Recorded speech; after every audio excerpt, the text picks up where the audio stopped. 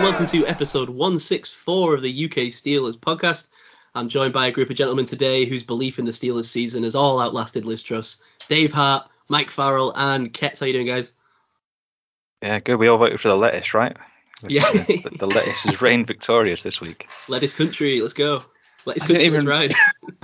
I didn't even realise this lettuce thing was a thing, so I'm looking onto it like, what the hell are people going on about here?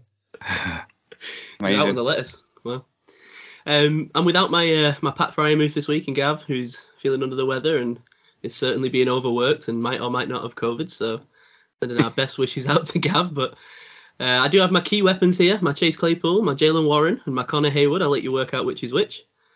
Any guesses? Absolutely not. My lack of appearance label probably makes me a Connor Haywood, sort of sporadic use, you know. That's the first time you've called us weapons and meant that positively as well. Usually a tool. I mean. Dave is a weapon.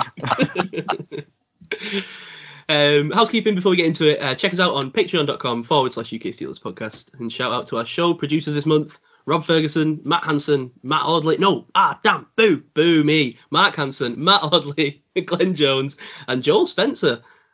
Well, we've just lost a Patreon. I know, sorry guys, I'm mixing up Matt and Mark. Maybe I should separate them, two M's next to each other, not a good call. Now, Ketz, can we get a trumpet, please?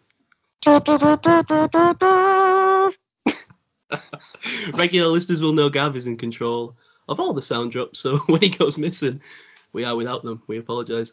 But I don't know, I'm just going to call on random people to recreate them. I'm going to make Dave do his kebab corner drop, and it's going to be like 45 seconds long.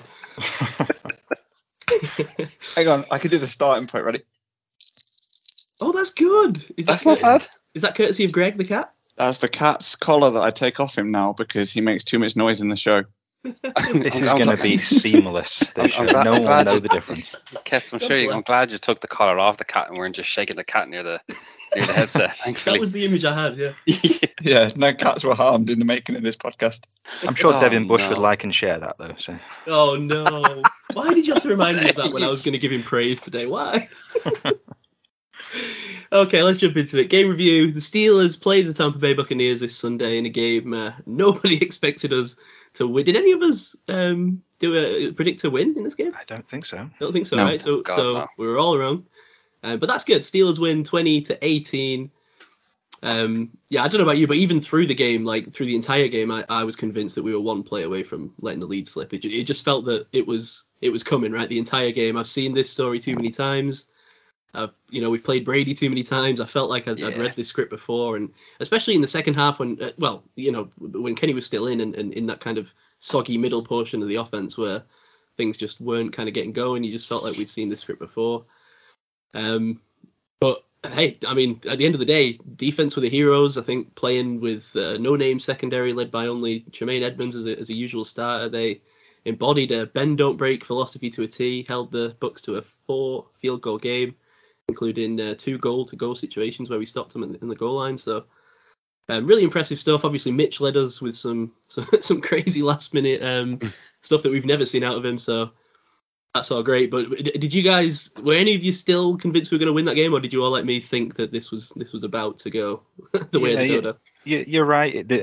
You've been bitten too many times, right? That you know that something's going to go wrong. No matter how much faith you have, there's always like a bit of grey matter in your brain going, it's not going to work. It's going to all go wrong. That's all of my brain. But like, Tom gave the Steelers a lot of disrespect. For years the Steelers have been worried about as fans have been worried about that trap team. We are the trap team now. Yeah. And he paid us no respect at all. He didn't turn up for his. He went off to a wedding, right? Mm-hmm. Robert Kraft's wedding. Didn't bother to. He missed out on a walk. Was it a walkthrough or a practice? I think he missed practice before, and then he didn't fly with the team, right? Yeah. Attend his creepy wedding. So. He clearly thought he'd just walk all over us, do his goat thing, air quotes goat thing, and brush us aside. But no, we had other ideas, right? It was satisfying to see Brady sort of verbally assaulting his offensive lineman on the sideline. That's when you knew we'd got to him. You love to see it. Yeah, I was waiting to see the Windows Surface thrown. But like as teammates, like if you're doing all that, you're not turning up for a certain and every practice is important, right? Every walkthrough is important. No matter how many years you've been playing, it's important. And they're not playing with a team. You think, well, it kind of gives an air of, well, I'm more important, and maybe you are, but you're not supposed to give that off as that sort of opinion off with your behaviour to your teammates, and then you go out and verbally berate them in front of cameras. I'd be standing up against him, going, well, no. I'm not having this. You can't talk about that and not bother to come to practice it, I'd love Dave to be a teammate of Tom Brady. I'd be walking around with a bunch of black eyes, but The Geno Smith of the Bucs locker room. Someone's got to stand up to the guy, Yeah, it's a bad look, isn't it? Really bad look. I mean, this is why I've never liked Brady, right? I mean, I accept that Brady's, maybe the best quarterback of all time, or at least the most successful one, and that's all well and good, but frankly, the dude is an asshole. And I've always maintained this, and this is why I don't enjoy him. I saw a clip of Ryan Fitzpatrick talking about this on a podcast. I can't remember what it was now, but I don't know if anyone's seen it. But he went on a podcast. He was talking about why he has never really liked Tom Brady, and just like the disrespect that he showed Ryan Fitzpatrick when he first played him, and he held it with him through his entire career. And he said that he loved the times that he beat Brady with Miami and the Jets. So.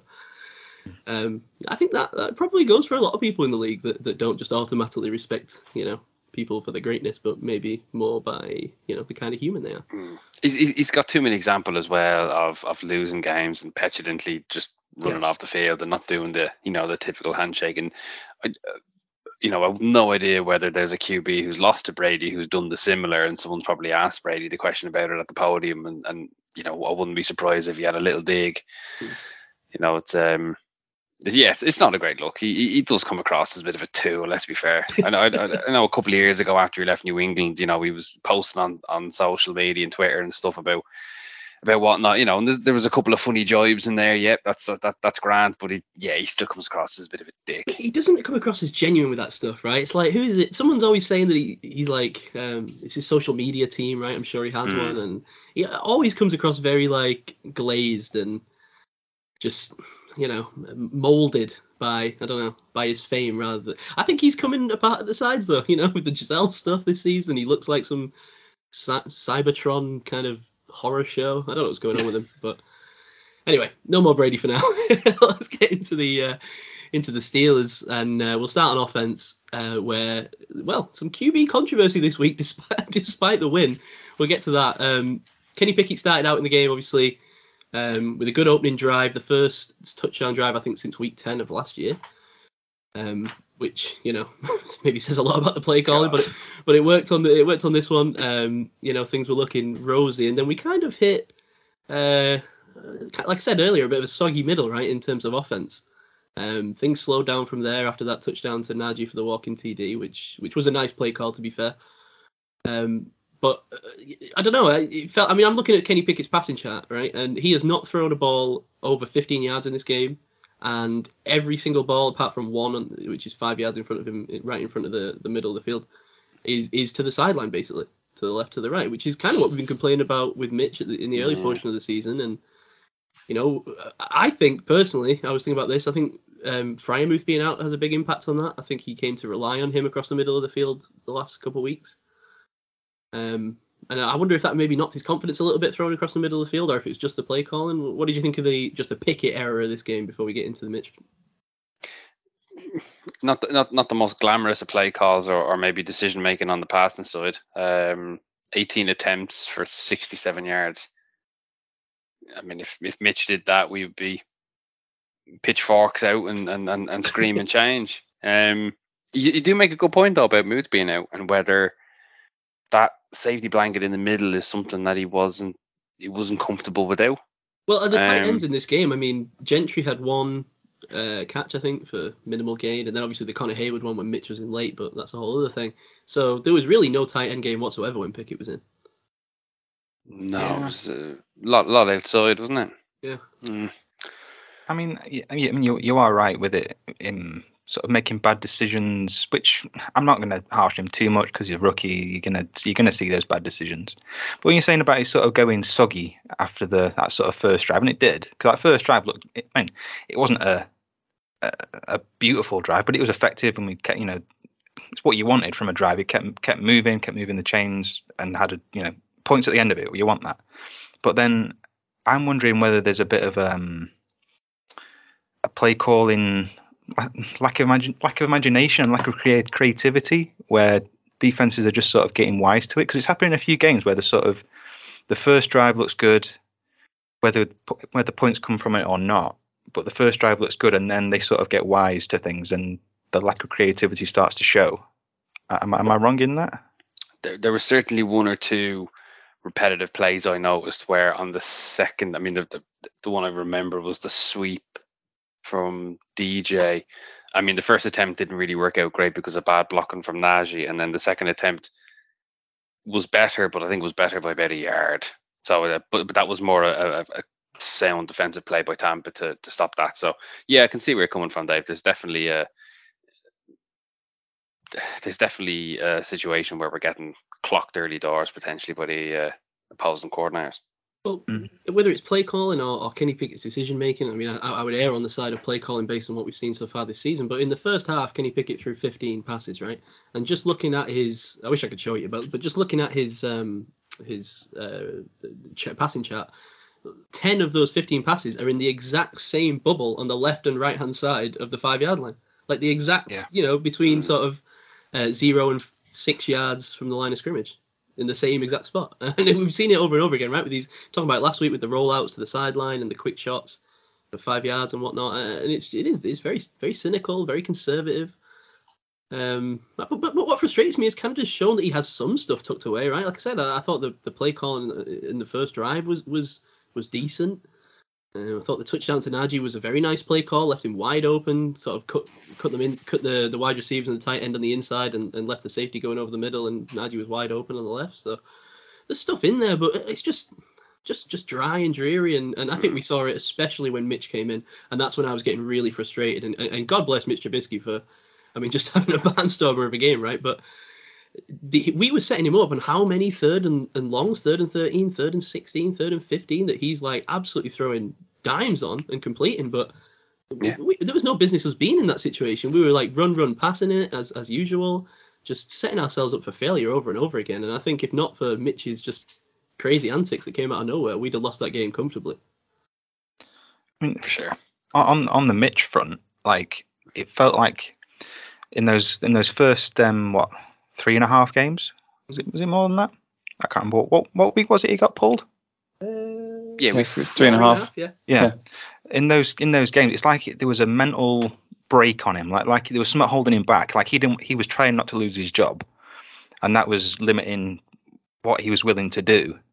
Whereas here, he's like, I think he's got rid of that sort of mentality now, and he's just like, I'm just going to do what, let loose a little bit more. So he was actually you've seen him throwing downfield. He rarely did that in his starting games. It was mostly dump offs and the odd pass down the sideline. There wasn't anything, I'd say, from an entertainment point of view, nothing exciting.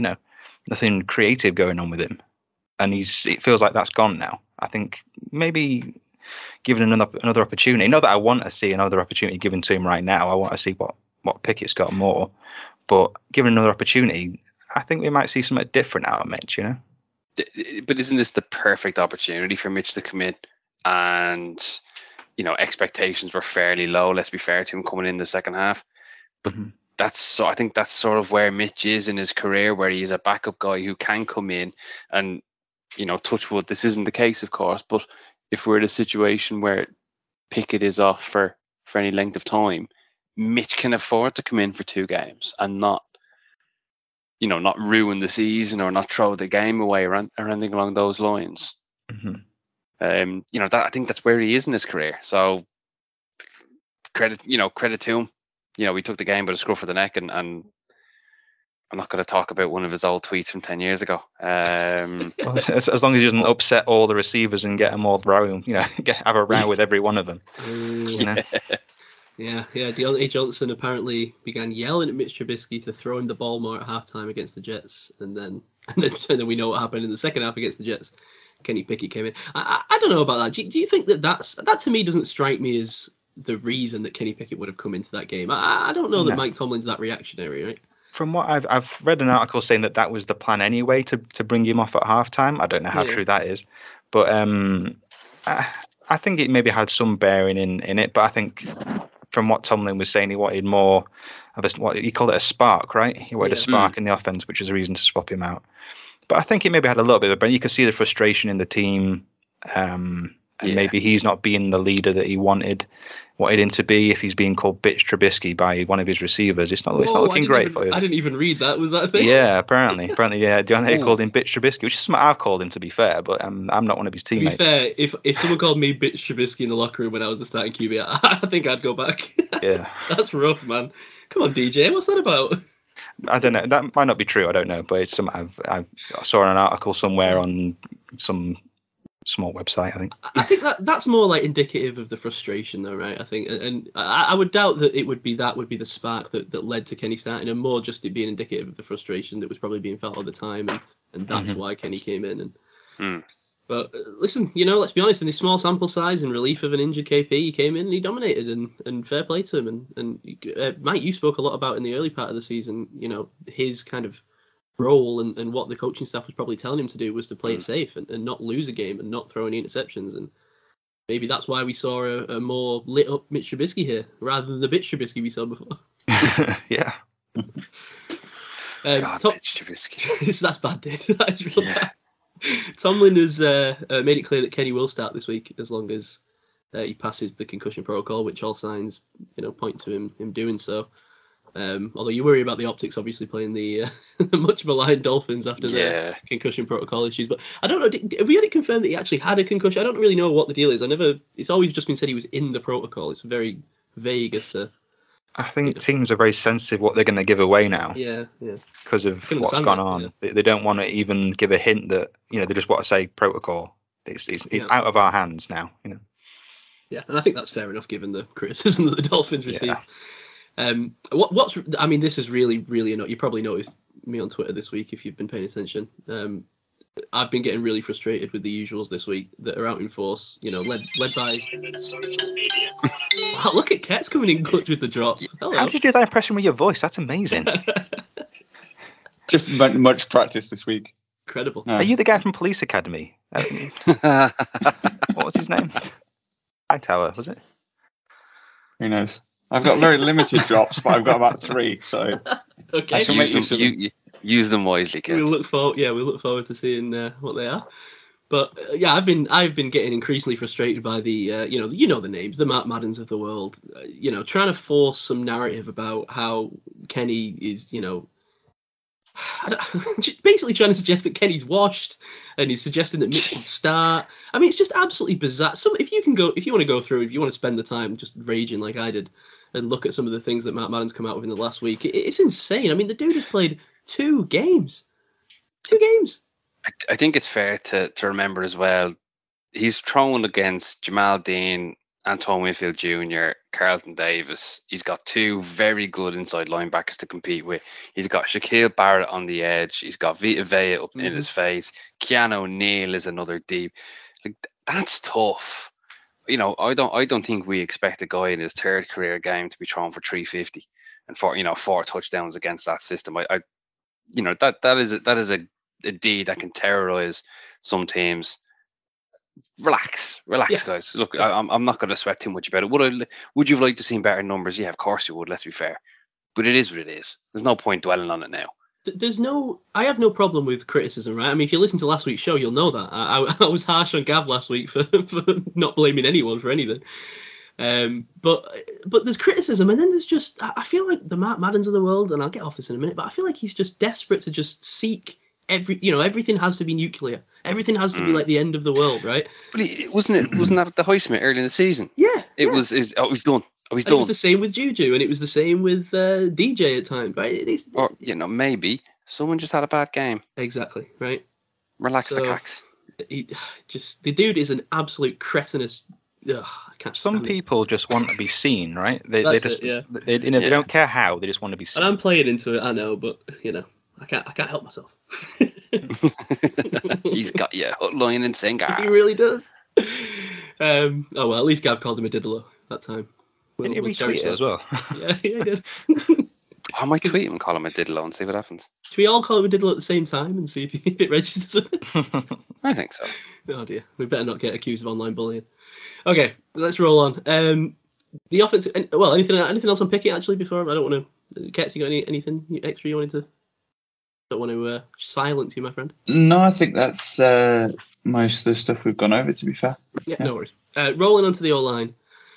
2 sacks, 2 QB hits in this game. Not awful pass pro against a pretty scary line, but there was quite a few hurries in there. I think the obvious boogeyman this week is Kevin Dotson, right? And death threats notwithstanding, I think everyone listening to this show knows that that's not acceptable. But he had an turnstile now, right now. Yeah, he had an awful day.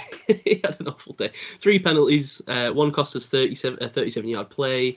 Just looked a mess. Allowed the hit on Kenny, obviously, which got him concussed. So, I mean, maybe there's an argument, he accidentally won the game for us, but I'll leave that to you guys to discuss. It's a deep reach, that. Yeah. Right. But, 4 DJs. Unexpected.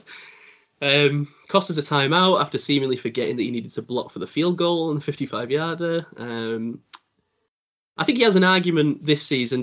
Well, here's my question for you. Tell me if you think I'm right. I think he has an argument as the most disappointing Steeler this year, after a promising rookie campaign and then obviously an injury-plagued sophomore season. We hope for big things out of Dotson on the inside. I think, he's maybe, I don't know who you want to maybe throw in there, but I think he's got a case. It's frustrating because I watched the game back and there were actually some good reps. And, there is a spark to him, but then it's, the hit on Pickett was, I think the commentator said, if you're going to hold the guy, hold the guy. Don't just hold him and then let him go and wipe your quarterback out. 3 penalties every time. It was, oh no, he's going to say number 69, isn't he? Damn. That's now 6 penalties for Dotson all season. He averages 1 a game and it's cost us 45 yards. That was always my criticism of Chuck's in previous years, but I think actually Dotson's the new bad man, as it were. I sense that the Steelers might seek a change here sooner rather than later. I think his thread is running out. I got to be honest. Yeah. What you mean, bringing someone in from outside, or just? Well, I don't necessarily mean. I mean draft wise. I think it would have to be relatively dire to do it mid-season. But I mean, who knows? I mean, it depends how confident they are in the guys behind him. Not that there's a lot there, but. Who's behind him? Who's got? Very little. Yeah, admittedly. Is Leglue still on the team? Didn't he do a bit of guard? He lost. So, I don't know. I agree. There's not a lot there, so the likelihood is he probably sticks around, right? But I think before this season, I'd have said that, I look at this line and who am I most confident is going to be here in, a few years. It might have been Kevin Dotson, and now, not so much. Dotson or Kendrick Green, which is worse? Yeah, Kendrick Green is probably the answer. Pick your poison. We just play a 4-man O-line. I did suggest that. Oh dear God. Who else was on here? So I thought Chucks was a bit rough in this game as well. Although again, I do rate this line, this Tampa Bay pass rush. So it's a tough matchup. But the middle was better. Good competition. Yeah, James Daniels had a solid effort. I thought Mason Cole, although he nearly cost us the game with a bad snap, I was convinced that he'd lost us the game when that snap went flying behind Mitch. But he looks, he's tough up the middle. I'm liking what I've seen out of Mason Cole for most of the season, and Dan Moore I didn't notice, which I assume is a good thing. Only question on Mason Cole is durability at the moment, right? He's got a bit of an injury concern, but we'll see. He's come in every game though, I think, right? He's come back. It's always seems to be the same thing. It's like ankle or foot injury. Yeah. So, yeah. I don't mind so much with centre because I think Hassenauer is a decent enough. I know you guys might have a different opinion. He's decent enough for a few snaps that you don't go, oh Jesus, that's the line falling apart. Whereas if Green came in, you would think that. I think Hassenauer is at least competent. I think you're right that Hassenauer is probably the least big drop off of the 5 positions, right? If anyone was to go out, I mean, the tackle drop off would be huge. So yeah. Rich might not agree with you. I know Rich isn't a big fan of Hassenauer, but I'd be comfortable with him stepping into that role. I mean, I get the whole argument about, you look 5 years ago and the line we had then, and then you look at when Hassenauer came in and it was a massive drop off. But the line we've got now, were at that kind of poor state of reinvestment over the years. I don't think actually the Hassenhauer drop off is that bad, and actually he improved things last year when he came in for Green at centre. So. Mm-hmm. Anything else on the O-line? Any other thoughts? No. Like you said, so that's a good pass rush we're playing against. Yeah. And we haven't got a top 5, top 10 O-line in the league, so we were always going to see challenging plays. But I was just pleased to see they didn't tear us to shreds. Yeah, really, because I expected serious problems, and we sort of came out of it relatively unscathed. You know, it wasn't a. Did you say so? We conceded 2 sacks. 2 sacks, 2 QB hits. Yeah. Yeah, that's fine. Yeah, for a bottom 10 offensive line in the league. Yeah.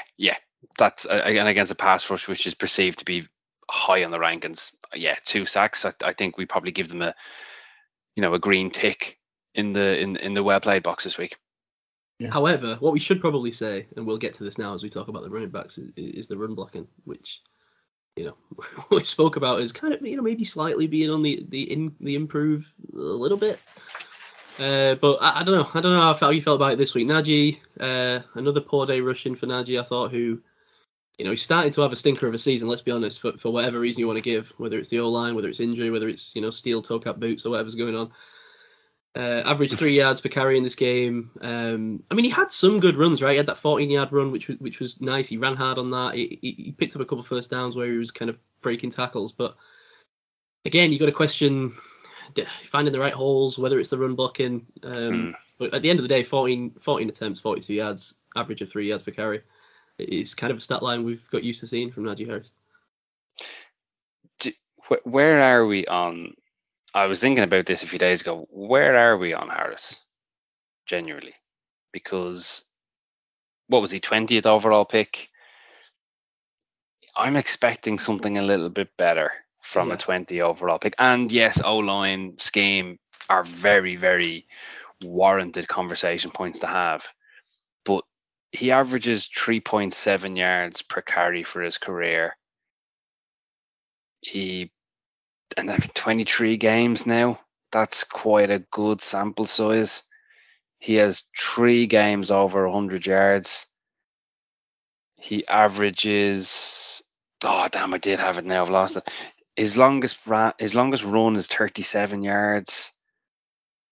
They're not. They're not stats that really jump out of a high capital draft pick sort of player. Rich, I apologize in advance. Because if you go on especially running back, and I think I mentioned the other week, right? I'd love to hear Rich's thoughts on this, and he did message us, and he was saying that Najee doesn't look like he has the burst that he had in college, and it's tough because it feels like this card is turning, right? It feels like everybody in Steelers Nation was ready to give Najee a pass for quite a while, and it feels like this conversation is starting to come up almost with a lot of people all at the same time now because people are starting to get a little bit antsy and. Maybe it's because Ben's gone and we're looking for this new leader and Najee is that guy, but I'm with you. You want to see something special from a first-round pick. Equally, I think the impact that Warren has had coming in off the street, nobody had ever heard of him. He puts a jersey on and starts running through people and absolutely tearing things up. And I don't know if anyone's got kind of Warren stats to hand, but they've been pretty good from certainly what I've seen, and he's got other dynamics to his game as well. And you start comparing him directly to Najee and going, well, if you're the first round pick, should you not make the rookie off the street look absolutely rubbish? But he isn't doing. I mean, against Tampa, Warren only rushed twice for a yard each, but like in previous games, you're right. He's when he's been given the opportunity to carry the ball, It's like sees the hole, hits the hole. There's no hesitation, and the burst is there to get through. Whereas I think Najee, he's almost trying to. I don't know whether it's the burst isn't there. Maybe the injury was playing that into that a little bit, and I feel like he's sort of, not saying trying to emulate what Lev Bell was doing, but he's playing more of a hesitant sort of thing, sort of waiting for it to happen. Where I think Warren fits this offensive scheme a little bit better than Najee does right now. That he just plays instinctually, and you don't. It's almost like there's no process time in his brain. It's just there's the hole I'm going. See hole, get hole. Yeah, whereas Najee's waiting for it to happen. Not necessarily like Bell would, but it's almost like that, where he's waiting for it to happen a little bit more, where he needs to just have that sort of that's kind of burst and hitting the hole straight away. But maybe the injuries play into that. Maybe he's subconsciously avoiding injury, not wanting to just throw his head straight into the firing line. I don't know. But yeah, I mean, right now, I know I'm high on Warren, but I'd love to see him getting a higher percentage of snaps, particularly carrying the ball, not just being brought in for pass pro. I'd love to see him carrying the ball more and giving the opportunity. Because when he's been given the opportunity, I mean, what was it against Buffalo? He had like a big, he ripped off. It came back, right? I think he ended up being called back, but he ripped off a big run just because, like we said, he saw the hole, he hit the hole, and he was gone. He's not the kind of guy who's going to be spinning, juking guys out of the cleats, but he's quick. He cuts once and he's gone. Whether the long speed's there or not, I don't know. But I think he fits this offensive scheme more than Najee does. He deserves and needs to have a higher percentage of carries. I think what you say about him fitting the scheme is very interesting. I don't even know if it's scheme, but do you think there's any credence to the idea that just the kind of offensive line and the kind of opportunities he's got kind of fits that north-south running style a little bit better? I mean, you tell me, maybe you know better than I do, Mike, but at Alabama, I'm assuming that Najee had bigger holes to run through, kind of, maybe, I don't know if it's a better offensive line, but certainly worse opposition, so probably bigger holes, right? So, I mean, I wonder if Najee, it's a coaching issue, and maybe someone needs to get in his ear and say, look, this offensive line isn't generating the kind of opportunities that you had at Bama. Maybe we need to sort of adjust the running style. We understand that at Bama, your best option was to maybe wait behind that line and really eye out what your best opportunity was and choose that hole and dive through it and go for a big game. But here, I mean, you're not getting that opportunity. You're getting stuffed at the line. You're getting hit behind the line. And the thing that frustrates me with Najee is it's kind of like the Claypool thing, right? And I don't want to put him in that bucket right now, but it's a similar thing where he's got the elite traits, right? You see it. He's got those first round level traits, right? He can shake dudes off, and he is super powerful, and he's got those big thighs, and like he's a powerful dude. But if it doesn't translate to yards, what's the point? Like there's plenty of soccer players that can do like the craziest skills in the world that don't play for Man United. I mean, you can have thighs wider than your waist is, but if you're being swarmed by 5 defenders before you pass the line of scrimmage, you're not going to get any yards. Yeah. He is one game this season above 4 yards of carry. Yeah. And he does have one game below 2 yards of carry. 2 games below 2.5. Like the numbers I was trying to calculate was over his career, he averages 63 yards a game rushing. Now I know he does help us out in the receiving game.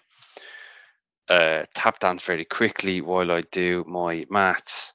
23 receiving yards a game, which ain't bad. 6 yards a catch. But it's the running game we need the major help with. And it, not to go all PFF about first round running backs, but it does. I started to pull a list of all the first year running backs over the last 5 or 6 years, and it's not a pretty list at all. Let's see who we got. So Etienne and Dobbins was the last one, right? After Najee. Dobbins was round 2. Oh, I think it was. So we've Etienne was the same as Najee, right? Yeah, it was the pick after. So we've got Harris, Etienne, Clyde Edwards-Helaire, Josh Jacobs, Saquon Barkley, Rashad Penny, Sony Michel, playoff Lenny, Christian McCaffrey, Zeke, Melvin Gordon, Todd Gurley. Yeah. It's a frustrating one, isn't it? It's almost a frustrating list because there's a lot of guys on that list that you also would go, that is a guy where when you hear his name, that's an elite guy, but also had frustrations for other reasons, right? Like your CMCs, your Todd Gurleys, your Saquons, who's now having an MVP level season. I mean, how many of those guys though were part of a team who heavily invested in trying to create a run heavy team? If you, particularly when it comes to the Steelers, as we all know, if you're not going to invest in the O-line, there's almost no point in drafting a first round back. This goes back to why it was a weird pick, right, Dave, at the time. Yeah. And I think a few of us said it, right? We loved Najee as a prospect, but it was just the prospect of taking a running back there that seemed strange, and that was just another reason why we didn't have the sort of the equipment to do it. And at the time, it's easy to just kind of look past that and go, yeah, but he's so special. It won't matter. He'll overcome that. But as Mike's just shown us, there's not many dudes that do. So yeah, 1 rushing touchdown this year. I mean, 3 receiving was yeah. I don't know. It's I think it's one to just keep an eye on for the rest of the year. Yeah, let's not go down the bus route or anything mad like that. But I think it's fair to say we want to see more. Yeah, I think that's totally. We want to see a lot more. We spoke about Warren a bit. You mentioned he only had 2 carries. One was on 4th and 1 though, to be fair, which I think he picked up. So that's fine. I agree. We'd like to get him the ball a bit more in his hands, running the ball.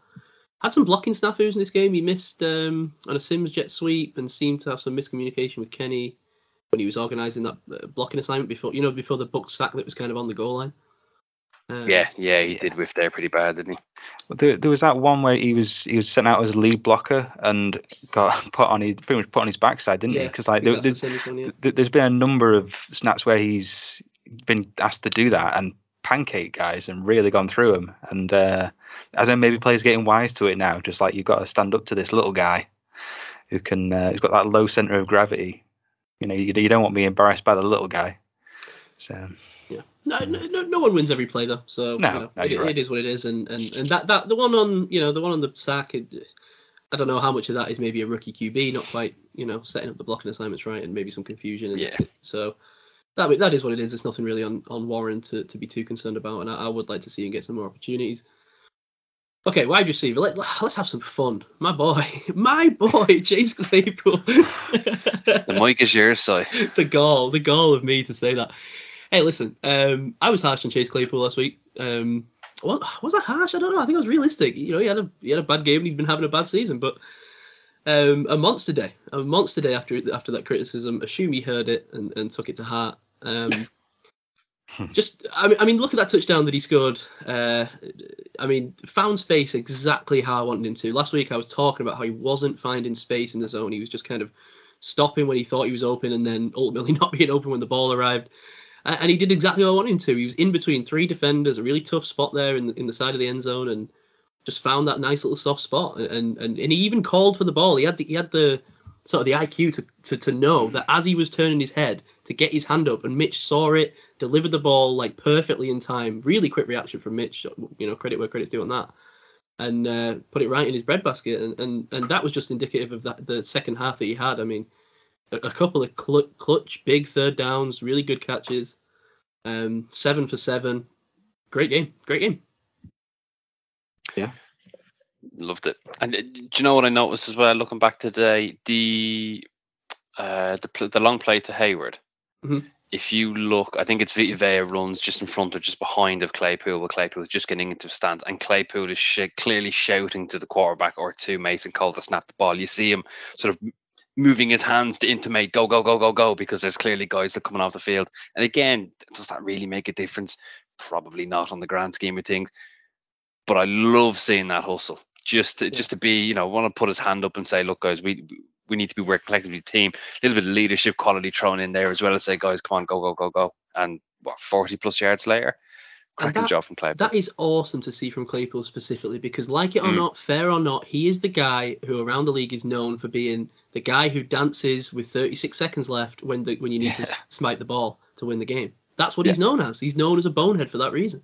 And for him to be doing this, just little stuff like this, is exactly what I want to see out of Chase Claypool. So credit where credit's due. I'd be really upset. I mean, there's a lot of trade rumors going around. We'll talk about that maybe a little bit later, but I'd be really upset if we traded Chase Claypool at this stage, just because I've always felt like there's a lot of untapped potential there, and it's like similar to what I was saying about Najee Harris, right? The guy's got elite traits. I just feel like we need to unlock them. So, you've been right to be harsh on him. I think I'm only saying because I've been harsh on him. I think last time I was on, I was quite harsh on him, and pretty much saying that I was pretty much almost out on him. It was a lack of effort, lack of physicality, considering he's supposed to be this 6 foot something, big body, physical, dominant receiver who spent his entire time on his back. He was showing in this what you saw in his rookie season, where he was making those sort of difficult contested catches and being what you expected from him through the whole thing. It's been such a frustrating experience with him. It's so up and down. He's one of he's almost like the ultimate boom or bust receiver right now. I don't know where he is. He's the Schrodinger's cat of receivers. He's either dead or he's alive. I don't know. I think I'm only saying that because he's on one of my fantasy teams. I don't know whether I start him or not because I'm at a bit of a short point. Do I start him or drop him? I'm at a bit of a short point in receivers with bye weeks and things. So I'm like, do I start him? But I've not got very much choice. But he's either going to score me a load of points or absolutely nothing, you know. But like Najee with the offensive line, Claypool kind of has that excuse of the QB play that he's had over the 3 years, right? So yeah, it's not quite knowing.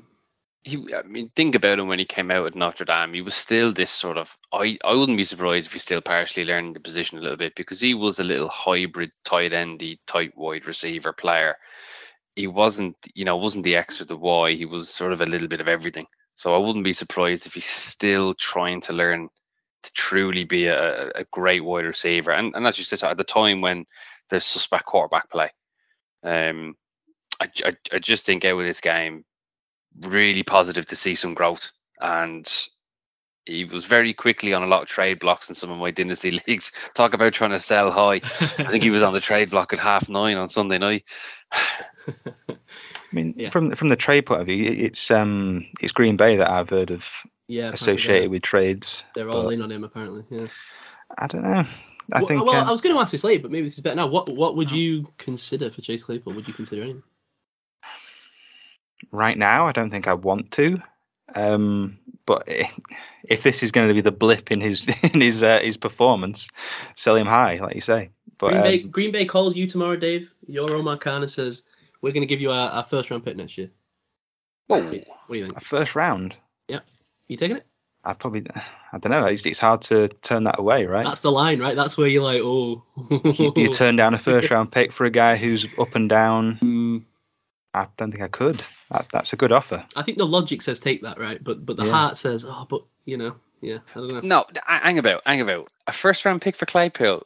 I'm not saying that's what's going to come. I'm just saying, would you take it? I'm just saying. Yeah. Of course you'd fucking take it. Yeah, but of course I'm saying logic dictates you would take it, but I'm saying, like, it's like the sunk cost fallacy, right? Like I've had Claypool. I know what Claypool is. I know what he's got. I'm like, I just want to get it out of him. Did you just drop a big sunk cost high level accounting reference on the podcast? 3 of our listeners will have gone, oh yeah, nice. Is that a high level? I don't know. I thought that was more of like a general term. Definitely an accounting term. Anyway, go on. All right, nice accounting corner. Nice. No, I agree, Mike. I hear what you say. Yeah, it's a no-brainer. Like, you should take it because then you've got a guy on a 4 or 5 year contract again, fresh. You can go address your line. I understand that, but I don't know. I just don't want to trade him. I'd probably go as far as a round 3. You would take a third round pick for Claypool? I don't think we'd be offered a third rounder. I think we'd be offered a day 3 pick. I mean, now we're just getting silly. Really? Yeah, and that's not a shot at Claypool. That's just almost standard market practice, isn't it? I think the likelihood would be a third round pick, and if they wanted us to accept it, they'd have to offer a second. Yeah, I think a 2 and a 3, or a 2 at least. No, we're not getting offered a 2 and a 3. What are we doing here? What are we doing here, lads? Green Bay are desperate. You got to remember, I think Green Bay see a guy like Chase Claypool and think, he could work in this offense, and he's exactly what we need right now with Aaron Rodgers struggling and no receivers to go to. That's what Aaron Rodgers needs. A wide receiver with borderline immaturity issues. Touche. I don't know, dude. I think a third round pick, I think that's crazy. I don't know. I don't agree with that at all. I think he's worth more than that. Maybe I'm being a homer. I don't know. He's a guy with good physical traits, big, decent hands, healthy, which is, it's a big feck all productivity. Well, yeah. And that's not me having a parting shot at all, lads. It's just I don't think a team would offer value of that unless there's a little bit of a competition between 2 or more teams to get him in the door. We're talking about leagues where, we're taking Tutu Atwell in the second round. I don't think teams are as attached to second round picks as you think.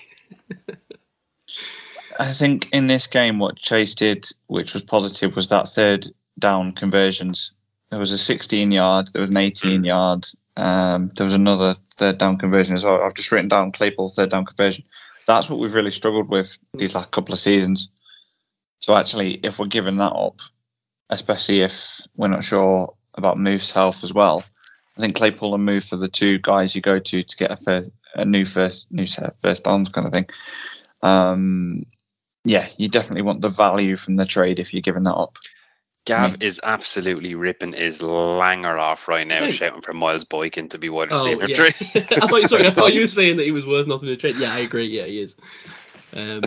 Yeah, and maybe that's the argument that you should trade him. You know, that you've got Chase Claypool light sitting in the corner. Okay, so kebab bet. Okay, I'm interested. If Claypool gets traded, yeah. I say the trade pick would be worth anything in day 3, and you get rounds 2 and 3. Happy with that. Yeah, I'll take that all day. Thank you. Weights and measures. Yep. Run it down. It means a big if. I don't think this season. This season, if the season ends, he's not traded. I'm cutting. Before. Yeah, totally fine. Yeah. Totally fine. Can't be. So this is a pre-trade block. Yeah. Trade. Yeah. I mean, we've Sai and I have a bet of Joe Burrow in 4 years' time getting to the Super Bowl. We don't need any more. I don't know about this one. We brought this up a few times now, and I still don't think I would have said that. I've literally given you the podcast number and the time reference. Go and listen to it. He just doesn't sound like me. I don't know. Maybe I was misunderstood. I need to you were slightly peer pressured into it, but you said fine, okay, I'll do it. I need to go clarify that one. Right. Anyway, let's roll off Chase Claypool. DJ, I think, continues to be misused in my opinion. There's really no excuse for his stat line being 5 receptions for 28 yards with his ability when he's got the ball in his hands. Every DJ pass seems to just be to the sideline now so that he can slap two toes in bounds. No drops. That's nice. So good. But on 5 receptions. But I don't know, man. His average depth of reception being 5.6 yards feels criminal for a guy like DJ to me. Yeah, agree. Yeah, it's poor coordination. Poor coordination. That's the only anything for it. And like you said, Mike, no chance for Yak is the problem. So that's kind of frustrating. George Pickens held to just one catch with Kenny, and I think early, right? But then came through late with another key 3rd and 13 grab from Mitch. Again, no worries at all about him. I think he's expressed his quality every week, and he did so on his grabs this week.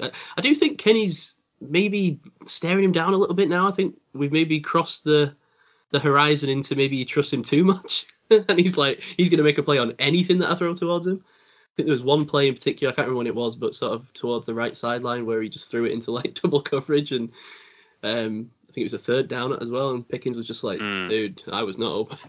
Yeah, I think there was a pass to the back of the back right corner of the end zone as well, which looked a bit. Can't decide whether that was a bad pass or Pickens not in the right place at the right time, but it did look floated a little bit. Yeah. So just looking for Kenny to spread the ball around a little bit when he's. Have we seen a clip of Pickens knocking the living out of someone in the run game or something? I don't think I've seen one this week, actually. Just taking someone out in the blocking game. No, I don't recall one, actually. That's normally how he gets absolutely wide open, because he's put a dude on the floor. Yeah, he's a bust. No. No. Stop. Look at Mike. I feel like he's taken on the role of heel today with Gav gone. But I'm doing it with a smile on my face. It had been noted, Si, to be fair. We spoke a bit about the tight ends already. I don't want to go too much more into it. We can talk about Connor Hayward, though, if you want. Kets with that big grab. Fair play. Yeah, you've got to make that catch, right? Did his job, caught the ball, trundled well, for the extra yak, and had a defender sort of trailed around him as he was trying to drag him to the floor, and he still got a couple more yards. So, not bad for tight end 3. I thought the commentator was great on that. As he was running down the field, he's like, and that's Connor Hayward rumbling and bumbling and tumbling. I was like, oh my God, he's not that big. Maybe he just wrote down reserve tight ends and he used the Gentry kind of line and just used that for Hayward instead. Sound like Optimus Prime was running down the field, jeez. But now I will say, not to go too negative on this, but I did see a tweet, and this was from at MP Fraser on Twitter. So shout out to that dude. Connor Hayward's 45-yard completion was the result of confusion from the hurry up. You mentioned that, Mike. And then the linebacker stood there trying to get a call to call a timeout after the ball was already snapped, and he never dropped into coverage, right? So it's a screw up from the defense. So I just think it's worth pointing out that the biggest play of the year so far was not anything to do with our scheme, play calling, or offensive coordinator. It was a total balls up by that, the Tampa Bay defense. Yeah, Levante David was.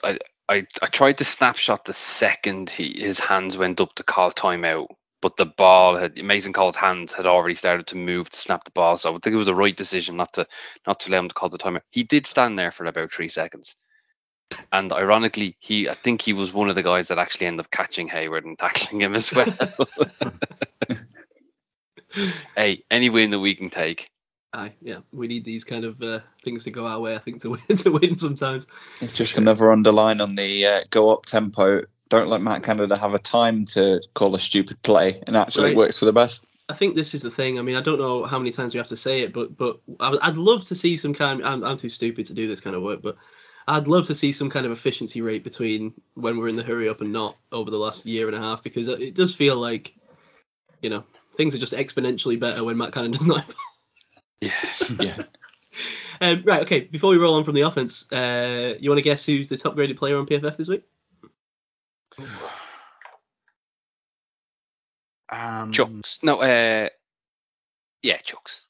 James Daniels. Interesting choice. James Daniels. Dave? I want to say Claypool, but I don't think he probably would be. It's Chase Claypool, Dave. Is it? Yeah, cool. It's Chase Claypool with about an 87. I always seem unsure because I only have it in like fives on a graph, so like I'm kind of guessing after it goes past the line, but like an 86 or an 87.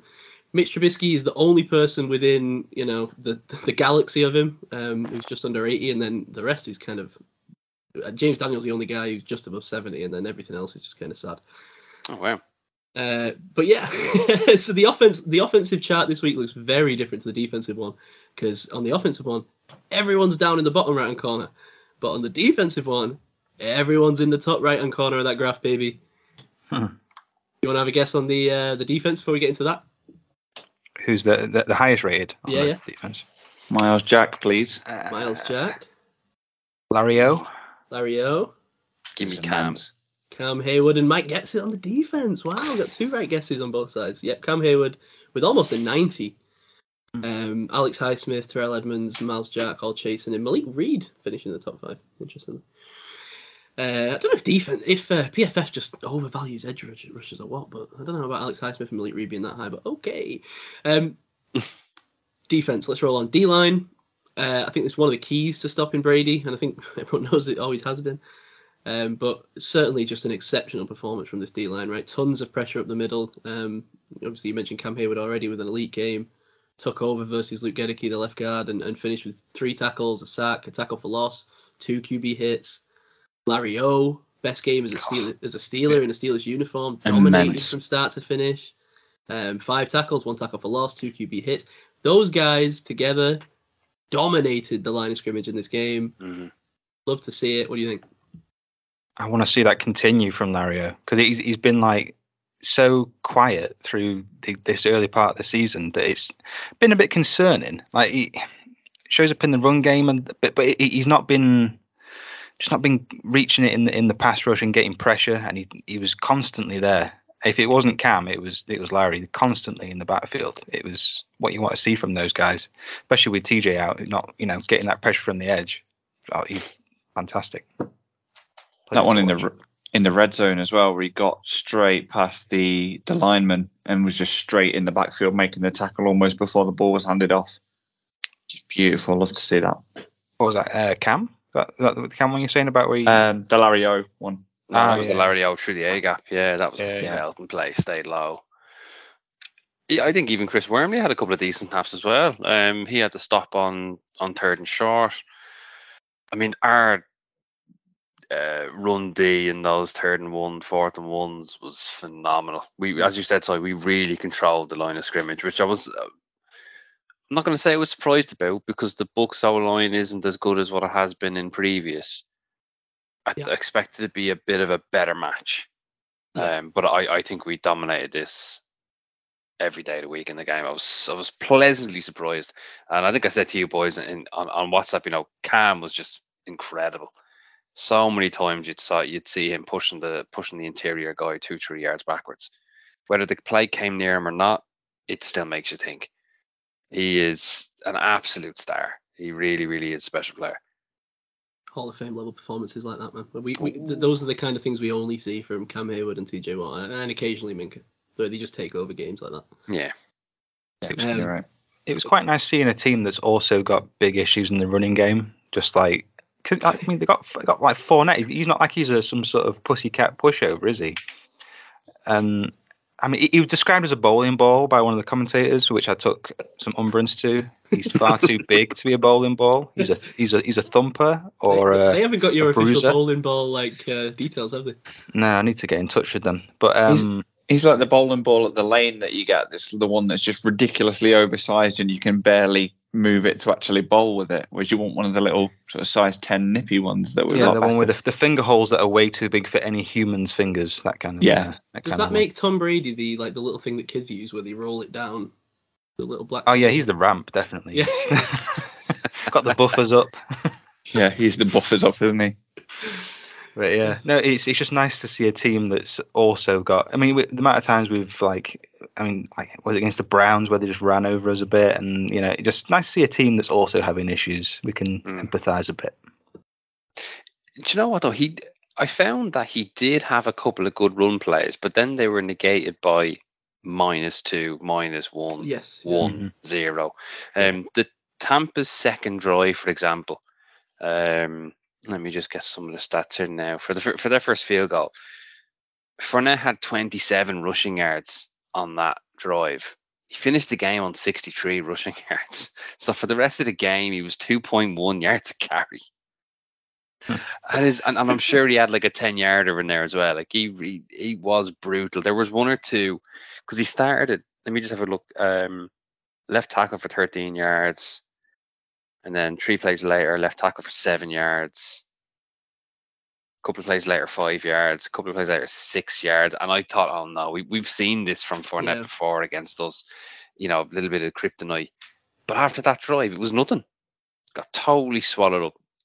And that's credit not just to the D line, but the entire D, the DBs, the linebackers filling the gaps. It was such a positive team effort, considering all the talk that was in the week about us losing, every cornerback we've ever had. That's it, right? I mean, this defensive performance as a whole was a team win. I mean, for a team and a coaching win, I think, right? I mean, I think for all the shit that Tomlin's got the last couple of weeks, I think for him and the defense and Terrell Austin and defensive staff to come in and put this game plan together is so impressive. I mean, after the game, Brady was saying that he didn't figure out the defense all day. And that was why he didn't get going. He just did not figure out the defense. And to do that with, a cast of characters led by Terrell Edmonds, but then, Trey Norwood, James Pierre, Josh Jackson, Arthur Mollett as your starters. I mean, really impressive, really good stuff. Yeah. And these are guys who, are not used to playing the amount of snaps that they were doing. I mean, Norwood played 99% of the snaps, Pierre 94, Jackson 82, Mollett 78% of the snaps. They don't play that many snaps. So just great, really good stuff. Tom Brady, Mike Evans, Chris Godwin and co. I did not see any way, you'll know if you listened last week, I did not see any way that group was being stopped. I think they did it with fundamentally sound football, right? They hustled to the ball, they tackled guys really well when they did make the catch, and there was no kind of... Because how many times have we said, oh my God, another missed tackle, and then they're like 30 yards downfield? None of that. They were well coached. So, and as you said earlier, Brady expected an easy day against them. He didn't get it. The tackling was out of this world. I think we ended up with 4 missed tackles or something like that, and I think a lot of them came on the Fournette touchdown run. But everything else was, like you said, catch ball, see ball, tackle ball. It was just, there was no ability for the players to break tackles, to gain additional yards or anything like that. And you're right, how many times have we seen one broken tackle and it's an extra 10 yards? There was just none of that. It was like you said earlier, bend, don't break. That's exactly what it was, solid cover 3 play, keeping space, closing the space as soon as you see the release of the ball. It ticked every single box, and I think everyone takes credit for that. All the players, coaching staff, Tomlin as well, everyone deserves credit for that play, because I expected the worst as well. I think I was up against Brady and Evans in a fancy league and was already bending backwards to kiss me arse goodbye. Just a solid all round, really. I can highlight individual plays from individual players. God, that was incredible. That was incredible. and everything just worked. It was such a well-rounded performance. Apologies, I'm waxing lyrical far too much about the D, which next week I'll be swearing blind because I've done something wrong probably. But you know what? This is a game we needed to win, and the you know, after what happened against the Bills, they needed to stand up, and they did way above anyone's expectations. Yeah, totally agree. Yeah. Is there anyone you want to get in the secondary specifically before we roll into the linebackers, because I've gone out of order? Anyone specifically you want to shout out? I want to just quickly say James Pierre, outstanding. And I want to just say, why is this the same guy that 2 weeks ago, when guys are going out of the game injured, we were too scared to put in out on an island outside, and we put in Arthur Mollett in coverage and got burned? Why was that the game plan and not this dude? I think he was a victim of his performance last season. There's a few times where he got showed up pretty big, particularly by speedy guys, I seem to remember. Just sort of, I don't know whether his technique's wasn't right or something, but he's shown a lot of growth over that time. Playing, I mean, there was a couple of pass breakups. Did he have two? I mean, there was one that was an important one. I think there was another one that he broke up. Showing up in the run game, playing tough, pretty much smacking a guy that's probably twice his size and Leonard Fournette down to the ground, and then giving him a bit of jip afterwards, giving him a bit of mouth afterwards. He's got the attitude. I love to see it. I'm excited to see what James Pierre can do with that opportunity, because he's shown himself to be worthy of more. Because he's like I say, last season he showed some issues in immaturity. Not in terms of his personal immaturity, but immaturity in terms of growth with it as a player.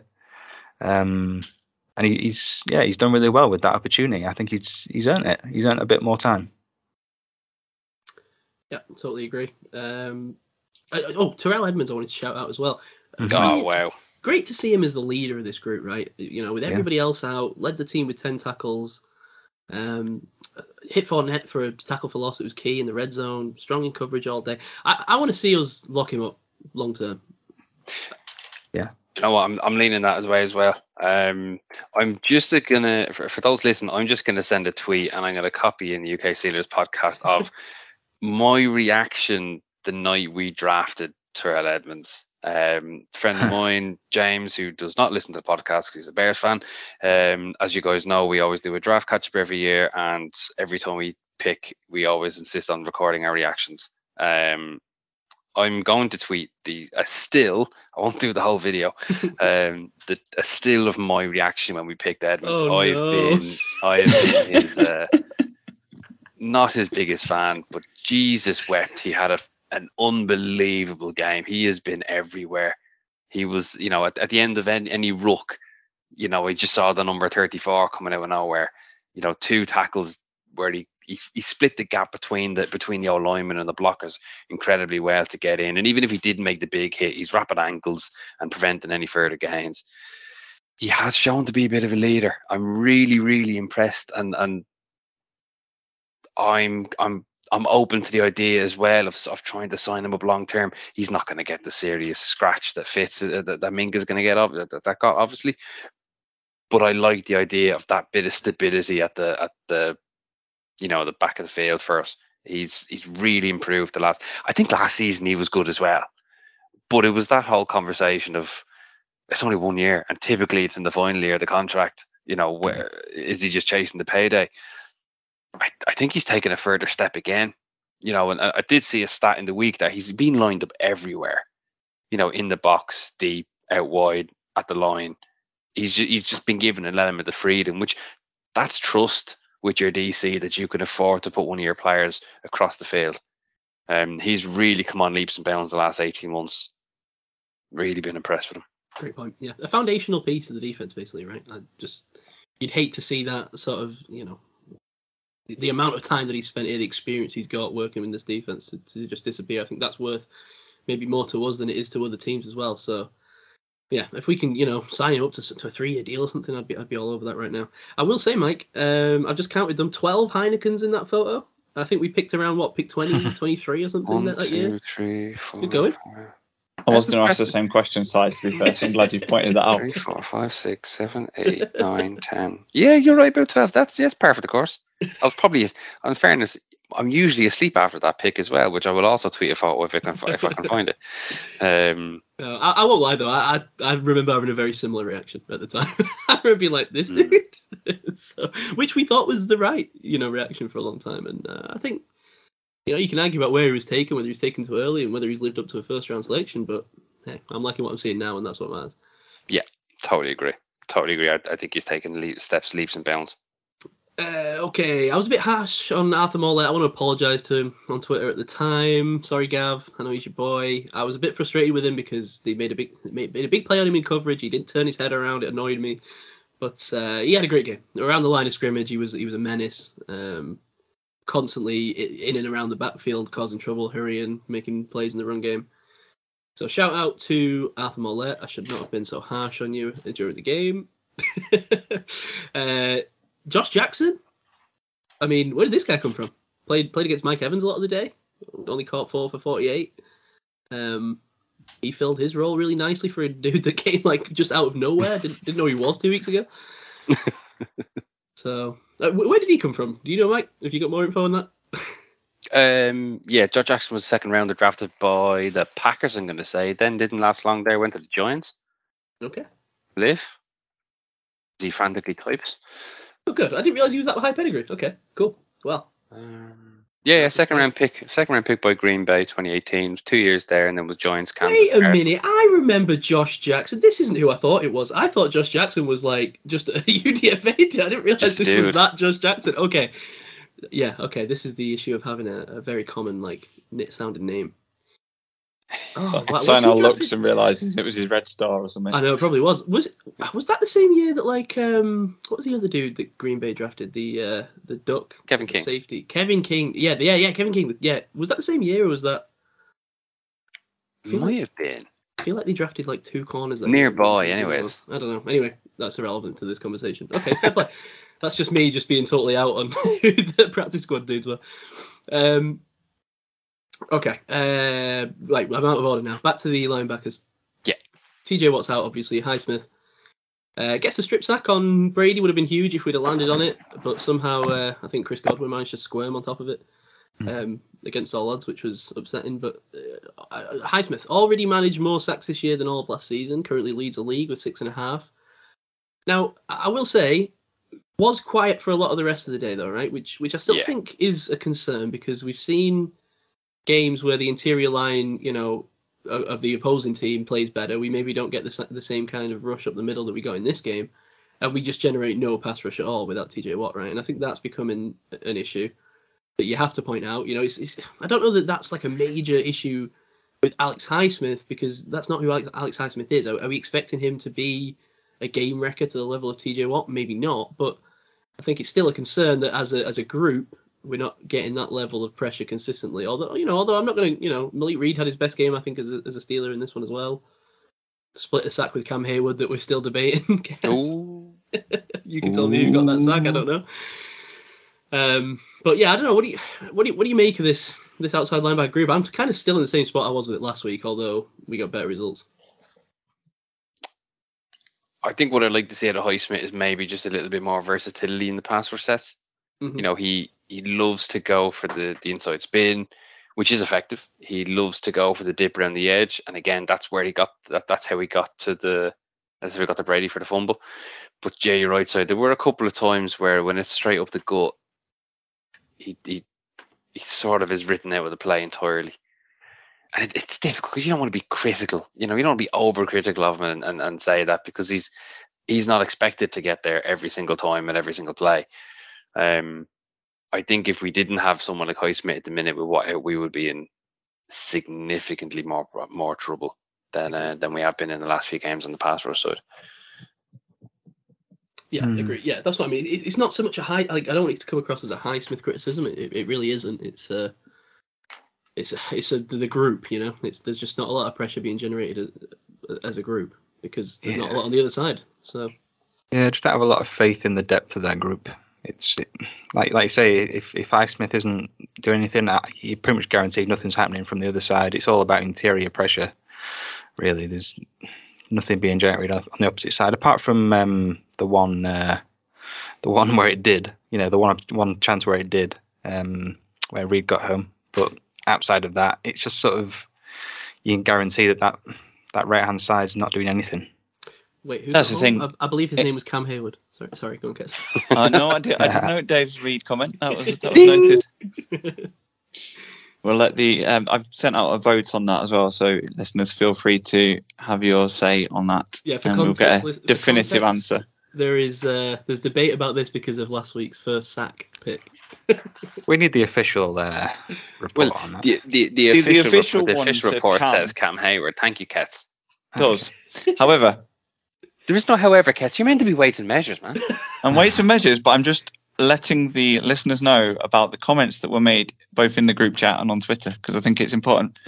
So I tweeted, who got the sack? So I voted Reed, but then watched it again and said that he reckoned it was split, having previously, about 2 minutes before that, saying, woo, I got a point. I picked that one. Finally. Because it was Cam.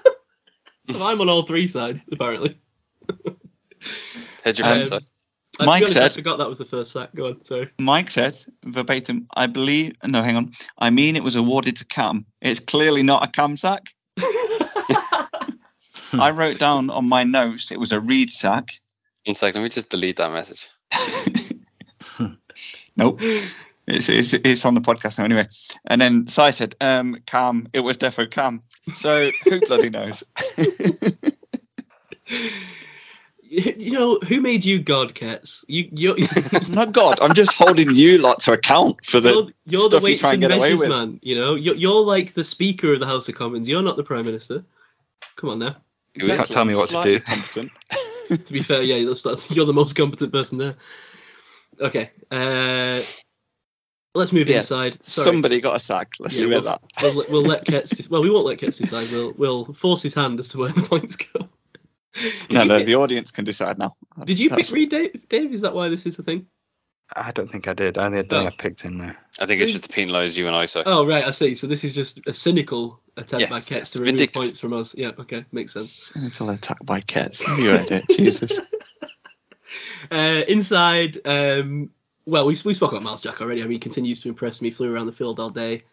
Took on Tampa's running game head on and won. I think he's been a great signing so far. But Devin Bush, whoa, who is this guy? Hello. Good game in coverage, good against the run, but I think the highlight play to save the 2-pointer, which, you know, obviously allowed Mitch to then wind down the clock and us to win the game, I think that's going to do wonders for his confidence. So, do you see much out of Bush sort of for the rest of the day? I thought he looked solid. He showed that level of aggression that not necessarily full that like you want to see, but that an increased level of willingness to show up and be physical. Where it felt like he was avoiding it in the past, right? He was sort of playing a bit soft, not like soft as in playing like a soft boy, just like not wanting to be physical enough particularly in the run game. What is playing like a soft boy? Like I don't know, a bit. I suppose what you'd call years ago that you can't really say anymore, which is like limp-wristed. I don't know, that sort of. What does that mean? Why can't you say that anymore? I almost don't want to go into this any further in case of unintended consequence. But I don't know, but yeah, just be more physical and more willing. Maybe the someone's been berating him a bit like Tom Brady did, you know, a bit of physical tongue lashing. Yeah, that could have been another R. Yeah. Ooh. Yeah, good to see from Bush though. I think he's on the up right now. You just wonder, is he going to be enough on the up that by the end of the season they're going to want to keep him around? We'll see. I don't know about that. I think the jury's still out, but very positive stuff so far this season, I think. Yeah, I've been really happy with him. Yeah, compared to what we expected. As long as he stops sprinting straight towards the line of scrimmage and then getting kind of tied up by everybody that's in there. Yeah, it's not all. Yeah, you're right. It's not all roses and. Yeah, just give it time, let the play develop, and then hit the guy. And give up 2 yards, that's fine. You don't have to hit him on the line of scrimmage or hit him in the backfield necessarily. Yeah, that's fair. You've reminded me of last week when he walked right past the sack. That did annoy me. Yes. And what about Rob Spillane? Oh, no, you had a good stat about him, right? Was it you? Someone did. Did I? Oh, was it not you? Who was it? Someone sent Come me on, Mike, deliver a stat Spillane. on demand. Sorry. deliver a stat. He can bench press. I have no idea. Weird sensibility. Who was it who sent the thing about Rob Spillane's coverage, like the passer rating against him in Oh wait, sugar, that might have been me. Oh, here we go. Look at this. Yeah, I think in coverage the passer rating is about 125. Talk about leaving me out to dry, jeez. I was thinking, did I tell something about tackles or something along those lines? I'm changing you. Listen, earlier on today, I said that you were my Chase Claypool. I've changed my mind. You're my Dotson. You're my Kevin Dotson. You've allowed me to take a concussion right up the middle. Does that mean we have to check some kind of protocol or something? Have we got any doctors? That's it. I'm out now. I'm out. Please, Kets, lead the special teams review. Boswell did all right, didn't he? Again, nice consistency. Again, you've just thrown me under the bus there. I'm joking. 2 for 2 in field goals, including a clutch 55-yarder that just had enough, right? Bounced off the crossbar. Oh, doinking good. Love to see it. I had to stop that and replay it for Chloe. I was like, look at this. Obviously, she doesn't care, but I'm like, look at this. It bounced off a bar. We'd probably lose the game, though, without that, right? When you look back, so... I mean, incredibly clutch, maybe lucky that it had enough on it just to get through. But I genuinely think a doink is the best sound effect in professional football, other than a massive hit. That's why the double. Those are the two good sound effects. Yeah. What's great is the double doink, because you get the doink, then you get the then another doink, then the and then wherever it goes. What about Mr. Steven Sims? Oh yes, yeah. I was screaming at my TV when it go. Run faster! And then that boy won the job in that play, didn't he? Yeah.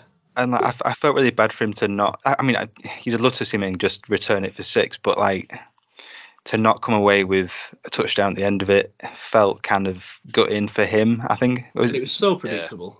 Yeah. As soon as he came down at that 13-yard line, I was like, we're not getting a touchdown. He knew that was coming.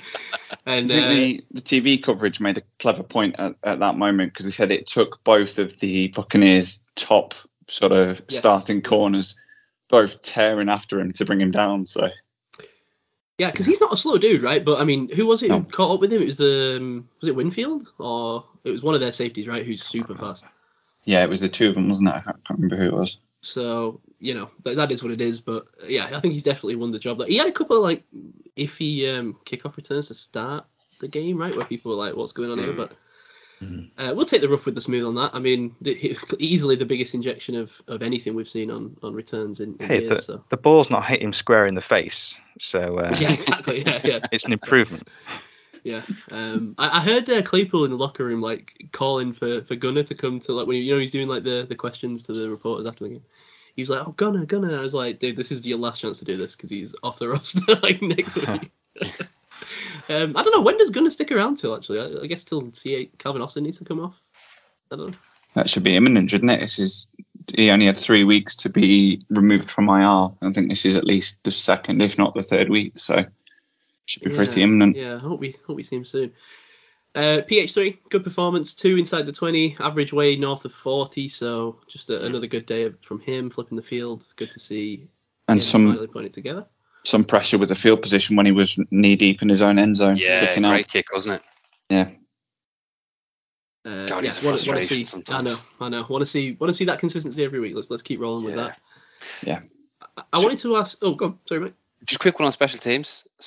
Your boy, Mark Robinson, 5 special team snaps. Oh yeah, first time on the field. He's in. Talk to me. He's back. I didn't notice. Putting you on the spot again. Get the fuck in. I would say let's start at linebacker, but I'm no longer as upset with Devin Bush, so we'll hold off on that. But let's get some more Mark Robinson special teams plays in there. Let's go. Did he make a tackle? No. Oh, okay. Well, maybe he was there. So I wanted to ask 2 things on this. Firstly, Boswell. Now I'm sure you've all seen this now, so we got to reference this. Post game in the tunnel, coming down, everyone's celebrating. Right, it's a long video. You see Matt Canada come down. He's sort of celebrating with everyone, whatever. We won.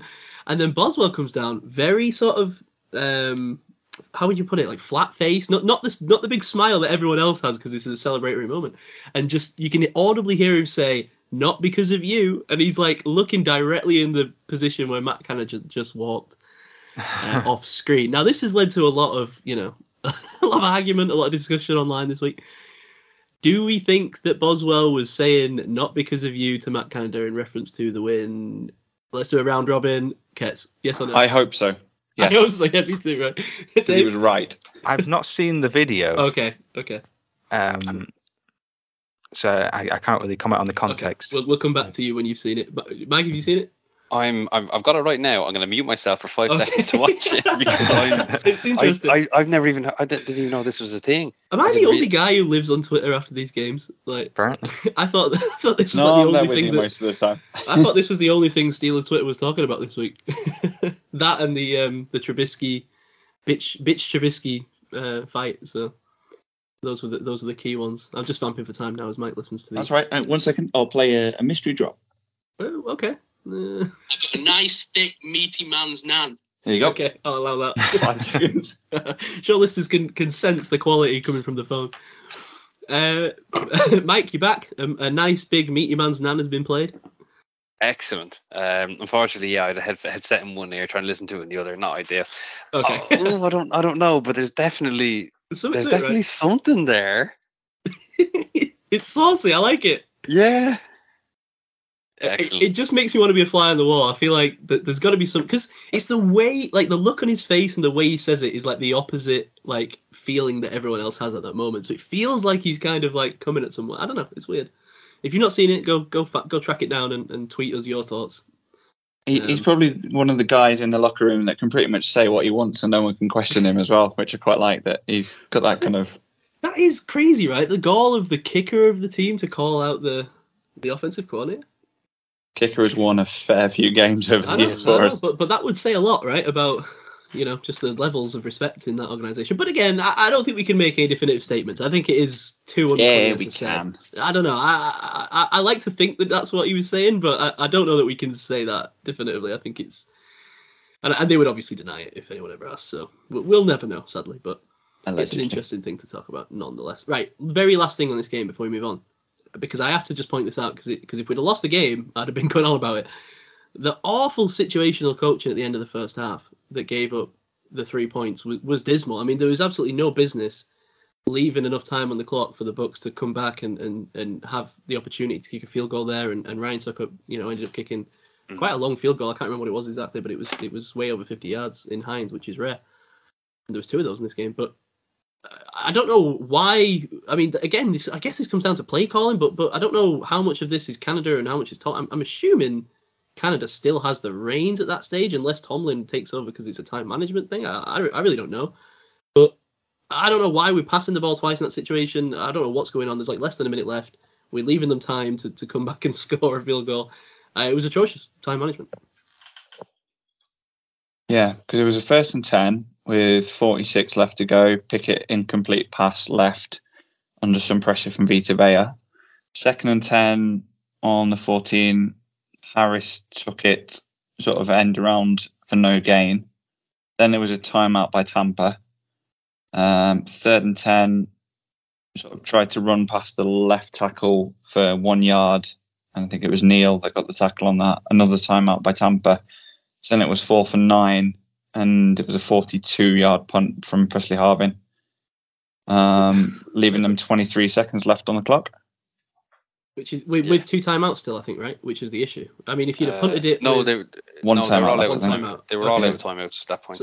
So if you'd have run the ball once, if you'd have run the ball twice, and so basically what I'm saying is, if you'd have tried on 1st down to throw a pass because you're being aggressive, right? You're trying to get into field goal range, no problem, fine. You don't get that. That's incomplete. Run the ball twice. Leave them with 20 seconds on the clock and no timeouts. That's probably not enough. But no, that's what we did. I think the issue was with 40 seconds to go on the clock and Tampa have 2 timeouts and we're on our own 14-yard line. Mm-hmm. And I don't know at this point how many timeouts we have, so apologies. Run the ball 3 times. Okay, so 46 seconds, we run the ball, gets down to 43 seconds, timeout. Run the ball again, get from 43 seconds to 40 seconds. Tampa Bay used their last time out. Run the ball again on 3rd down and get us down to what? 1-2 seconds. Play clock? Yeah, probably less than 10. I'm probably reciting the details of this wrong, but And what you're saying then- sounds right. Yeah. Yeah, and then so you're sub 10 seconds and you're punting the ball from your own 14. They don't have a time for, unless Brady's arm's a noodle at the minute. He hasn't got a chance to throw a Hail Mary with less than 10 seconds ago. So agree, I did question the play calling there. If we were on the 40, different story altogether. I haven't got an issue with throwing a couple of passes there, but on around 14, take the hit. Yeah, agreed. Just something to look out for. Who Very, is very in strange. charge in that moment, right? Is that Tomlin because it's a time management thing? God help us if it is. Is he talking to Matt? Does he have a line to Matt? Now I'm asking too many questions. Must have. The only other thing I think of on special teams are special teams penalties. Guys jumping off, jumping the snap on the kicks. Oh, I'm so glad you reminded me of this, Dave, because here we go. Nearly totally forgot, and I came in ready to just come at Ketz straight after the game. Ketz just he said, what was it you sent? He was like, I've just watched the game. Just watch the game. Love this play from whoever, but angry face James Pierre. And I was like, bro. I was like, dude, you couldn't have my boy James Pierre for after that incredible game he's just had. Yes. Now I've looked back at this and I can understand why you guys kind of took exception to what I was saying because of the positive plays that he did make. But we were incensed with rage. We were incensed. Me and Dave riled each other up a bit. It was sort of gone midnight at this point because I'd been to the ice hockey game and then come back and watch the Steelers. So it was quite late at this point. But just when you're going through the notes and writing stuff down and you just write the same name down a couple of times, and it was just for daft penalties. There was one on the field goal, and there was that one where he just sprinted offside for no apparent reason. It's just little things like that, and you write a couple of names down and just, I don't know, maybe it's watching enough Steelers football and enough kind of tight games that you think on another day that could have cost us the game potentially. And to be honest, I think I just get annoyed by the amount of penalties that we had, and I think Dotson had wind me up by that particular point. So then I was just like, right, you're shit kind of thing. So you got an angry face, I'm afraid. All right, fair enough. Do we accept his apology, Si? Well, it wasn't really an apology, was it? It was more like an explanation of why he was wrong. Yeah. I'll accept that. No, I'm only messing with you. I thought it was funny. Okay, right, let's roll on. I was going to talk about trade talk. We already spoke about Claypool. Just very quickly, what would you take for Mason right now? Anything? Bag of beans? Not sure what you get for him right now. Yeah, I mean, there's been times this season, right, where you thought maybe, a guy went down and you thought, well, maybe, Mason will be an option here, but it doesn't seem like there's been any sniff of interest, and the Steelers don't seem interested in letting him play at all. In fact, actually, I've got to own up to this. The worst take I had on Sunday was when Mitch Trubisky came in. I was like, I'm not being funny, but this is why Mason Rudolph needs to be dressed. When Kenny goes down, Mason Rudolph should be coming in the game. I mean, who's particularly quarterback needy right now? I can't think, at this point in the season. There's not really anyone that springs to mind. It's tough, right? Because it's are we done with the Davis Mills experiment? Maybe we could ship him off to Houston. I don't know. Some neck trying to get that trade over. Thank you. I don't know. There's probably a few places, but you're right. There's not been a ton of serious QB injuries, right? I mean, Washington's all right because they've got Heineke and Howell in house. I don't know. Yeah, you're right. But it's just one of the things. It always seems to be more of a trade that happens before the season. If you're going to trade a QB, unless you have a big issue or somewhat, you've had 2 or 3 injuries at that position, you're not going to see that sort of trade going on, I don't think. Just a bit of a wasted year for Mason. I feel it's a bit harsh for him to be sitting there inactive every week. I know we've had our qualms with him, but I don't know that he needs to be a third quarterback who's inactive every week. Let him go be a backup somewhere. He's got to be better than some of the crap that's being wheeled out around the league. But anyway, I don't know. Let's roll into the upcoming game, shall we? Now this is exciting. The Steelers play the Dolphins at the Dolphins Sunday Night Football this week. Hard Rock Stadium. Now, you guys in stay up for this? I got Monday booked off work for it. I'm ready. I'm going to roll. I mean, I don't sleep anyway these days, so I'm I'm awake. I've got a stag do on the weekend, so we'll see. Oh gosh, you're going to be rough on Sunday, surely. Yeah. We'll We'll see. You'll be all right. Now we're facing the Dolphins at a weird time. Now they obviously went on a 3-game streak at the start of the season. Kind of dominated the Patriots in week 1 and said, okay, here we are. Tua had a great game, 20-7. Beat the Ravens in a comeback victory that nobody saw coming in that crazy game where Tua threw for nearly 500 yards. Beat the Bills in a shocker, 21-19. And then obviously Tua's injured, right? Lose to the Bengals, lose to the Jets, lose to the Vikings. They're on a 3-game losing streak as we were before this game. Or was that a 4-game losing streak? It was, wasn't it? Ugh, gross. Anyway. Now, Tua is apparently going to be back in this game.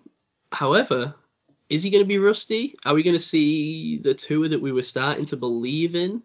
Remember, I have a kebab prop that he'll be benched for performance issues. Not looking great. But they have lost 3 in a row without Tua. I don't know if that speaks particularly to their roster without him. I think that Teddy Bridgewater is just not a fantastic option. And then obviously they had, who came in for him? Was it Skylar Thompson or something? Mm-hmm. Well, look at me. I'm going to win next year's QB quiz. You wait. Clip that. So I don't know. If Tua's back, which it sounds like he is going to be, right? I think all the talk is that Tua's going to be back. Mm-hmm. Are we confident, or are we? Maybe the better question is: are we lacking in confidence that we're going to be facing the team that was 3-0 and looking like they were going to run away as an unbeaten team, or are we facing the team that's just lost 3 in a row and was blown out by the Jets? It's a tale of 2 teams, and I don't know that I'm confident in which team we're going to be going up against. I do have one particular positive about the fact it's on Sunday Night Football. Okay. And that is that... Great stat. Well, there's a couple of points actually to this. Firstly, in the Hard Rock Stadium, the away team is always put in the blaring sunshine. So the fact it's a night game is really good because we don't then have to have like air conditioning and all that sort of stuff and players kind of hyperventilating on the sideline because they're standing around in 45-degree heat. I saw people saying this week that was unfair. Is that unfair or is that home field advantage? What do you think? What can you do with it? It is what it is. I mean, they design the stadium that way, so... Yeah. I mean, teams have kind of figured out to bring like refrigerated benches or what. There's all sorts of stuff goes on it's all a bit silly for road teams at Miami. But anyway, carry on. Sorry. Yeah. So it's a night game, so we don't theoretically have to worry about that, all being well. The second stat is that now I'll have to double check this because I always doubt myself when I'm about to deliver a good stat. But the Dolphins have never won on Sunday Night Football. Yeah, I've seen that today as well. Yeah, I saw that earlier. Now, is that indicative of anything? The Dolphins have sucked for a long time. How long has Sunday Night Football been going for? A long time, right? Sure. I don't know. It's gotta be. But then I guess they don't. They tend not to put kind of bad teams in Sunday Night Football, right? It's usually a premium matchup of some sort. Yeah, they put all the bad teams in Thursday Night Football and Amazon shows them. Tell me about it. I don't know if that's indicative of anything, but it's an interesting stat nonetheless. Thank you, Kez. I've managed to pull up the Steelers injury report if you want for great. Thursday. Just in time. I'll give you. Do you want all the full practice guys? Sure. KP full practice. Cam Sutton, Witherspoon, Levi Wallace, Minka, Miles Jack, Mason Cole, James Daniel. Are these all full? Yep. Pat Fryermuth, Chris Wormley, and Larry Oat. Did not practice. Only one on there is Steven Sims with a hamstring. Interesting. Maybe Gunnar will stick around a bit longer. James Pierre limited practice with a hip. And Cam Hayward giving a vet rest. Okay, cool. Oh, well, that sounds good because that sounds like we're getting healthy too then. Yeah. The secondary's all going to be back. Although maybe we wheel out the same secondary as last week. Well, that's it. Do you want to put these guys in or? I mean, we will. Give them another shot. Yeah. That's like when I was saying, that's another bad take of mine where I was trying to say, maybe Dallas should roll with Cooper Rush. Well, no. Maybe not. Now, this offense in Miami is to be feared, I think, we've seen what Tyreek Hill can do, and that's what scares me, because when we do put in Cam Sutton and we do put in your Levi Wallace's and your Killer Witherspoons, we saw our frustration sort of getting carried away with us in the weeks before last week. Dude, two quick dudes like Jalen Waddle and Tyreek Hill, and if we can get a Tua Tagovailoa who can hit them, maybe a little bit better than Skylar Thompson or Teddy Bridgewater. I am a little bit concerned about that. Yeah, I'm more than a little bit concerned about that. But I said that last week. Can Tomlin take something from this game, you think? And I don't know, can something be learned from this game against Tampa and sort of say, this worked against Tom Brady. Can we take elements of this and use it against, it's a very different receiving core and a very different quarterback with different abilities, obviously, but so it's going to require a different game plan, but you would hope you would be able to take something from it. I think Miami for years have been struggling with their O-line, and Teron Armstead hasn't played in a couple of weeks. I think he's out with a toe injury. If he can't go this weekend at left tackle, that's going to be a massive loss for them. So I think we could cause a few headaches there end with pressure. It's just how effective that's going to be.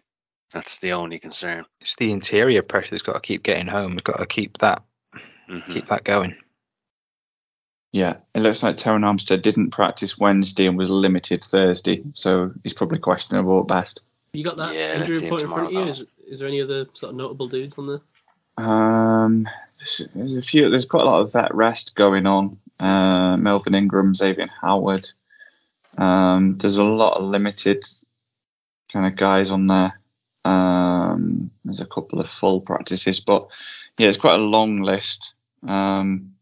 I don't know if anyone particularly jumps off the page at me, but then again, I probably don't know Miami's roster in depth as well as I should. I like this one. Chase Edmonds aims for his fifth in a row primetime touchdown. I like little stats like that are strange, right? Like one dude scores a touchdown in 5 primetime games in a row. I don't know about this game. I'm a little bit scared. We've been traditionally good in primetime though, right? Until last season. But question about Miami's O-line. Where is he? Greg Little normally plays right tackle. Did you see the stat? Oh no, sorry, go. Okay, he filled in for Armstead at left tackle against Minnesota. What was his PFF grade in pass blocking? Oh, please tell me it was like 15 or something daft. 12. Dave? 2. I don't know. Dave, you win. How long did it go? No, it was 1.5. Wow. He conceded 9 pressures. Wow. Oh no, that's like equivalent to just putting like a dustbin out there. I know. At least the dustbin will try. At least you can fall into a dustbin, so that counts as a tackle. He's allowed 19 pressures in 3 games, and he will be starting either on the left or the right the right tackle position. Beautiful. This could be field day. When's TJ back? Oh, can you imagine? Oh, that would be fun. That wouldn't be legal. But this would be great. Maybe this is the chance for Highsmith to keep climbing that ladder of the sack leaderboard. Yeah. That's his best opportunity of the season, isn't it? That may have influenced my first sack decision. And they traded a 7th round pick for him. Insult to injury. Wow. Waste of a 7th round pick. The Dolphins are trying to trade Mike Gesicki, by the way. We don't really like tight ends that can't block, but he's a good receiving tight end. I mean, we haven't got any tight ends right now, but I appreciate he's not a guy that would fit with us, but I think he's a valuable pass catcher. I think someone should trade for him. Got one last week, didn't he? Yeah, scored twice last week. I think so, yeah. Yeah, scored 2 touchdowns. How's the defense doing over in Miami? We got eyes on that. Xavier Howard, obviously a name everyone knows, but getting on a bit. Javon Holland, ooh, interesting. Your guy. No worry about it. I was not big on him when he came out. I don't think he's lit the world on fire, unless I'm mistaken. Who was that, sorry? I can't say his name. Noah Igbinoghene. The Irish guy comes on for the pronunciations. Yes. I know. Where was he in your big bud? I want actually to look that up. I quite like that. And of course, can't forget Melvin Ingram revenge game. Yeah. And he's playing a big role for them this season. So, if ever there was a chance for him to come in and say, hey, look, here's the guy you should have been starting. Moreover, Brian Flores' revenge game. Oh, now that is the juiciest revenge narrative, and I didn't even fair think point, of that, yeah. Kets. Oh, let's get him on the sideline. Let's make sure he's like, let's send him out for the coin toss. Oh, I said it again.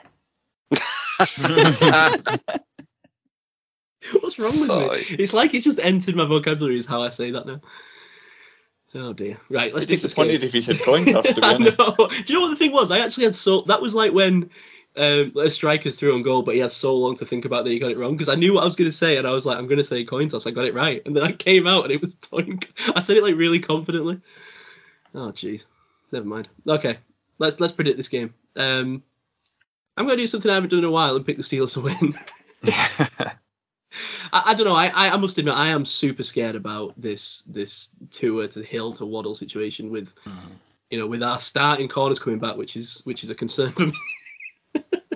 But I'm going to take 2017, very similar to last week in score. Was that a sound drop? Oh, apologies. No, that was my phone. Okay. Sorry, I thought that was Kets trying to play a sound drop.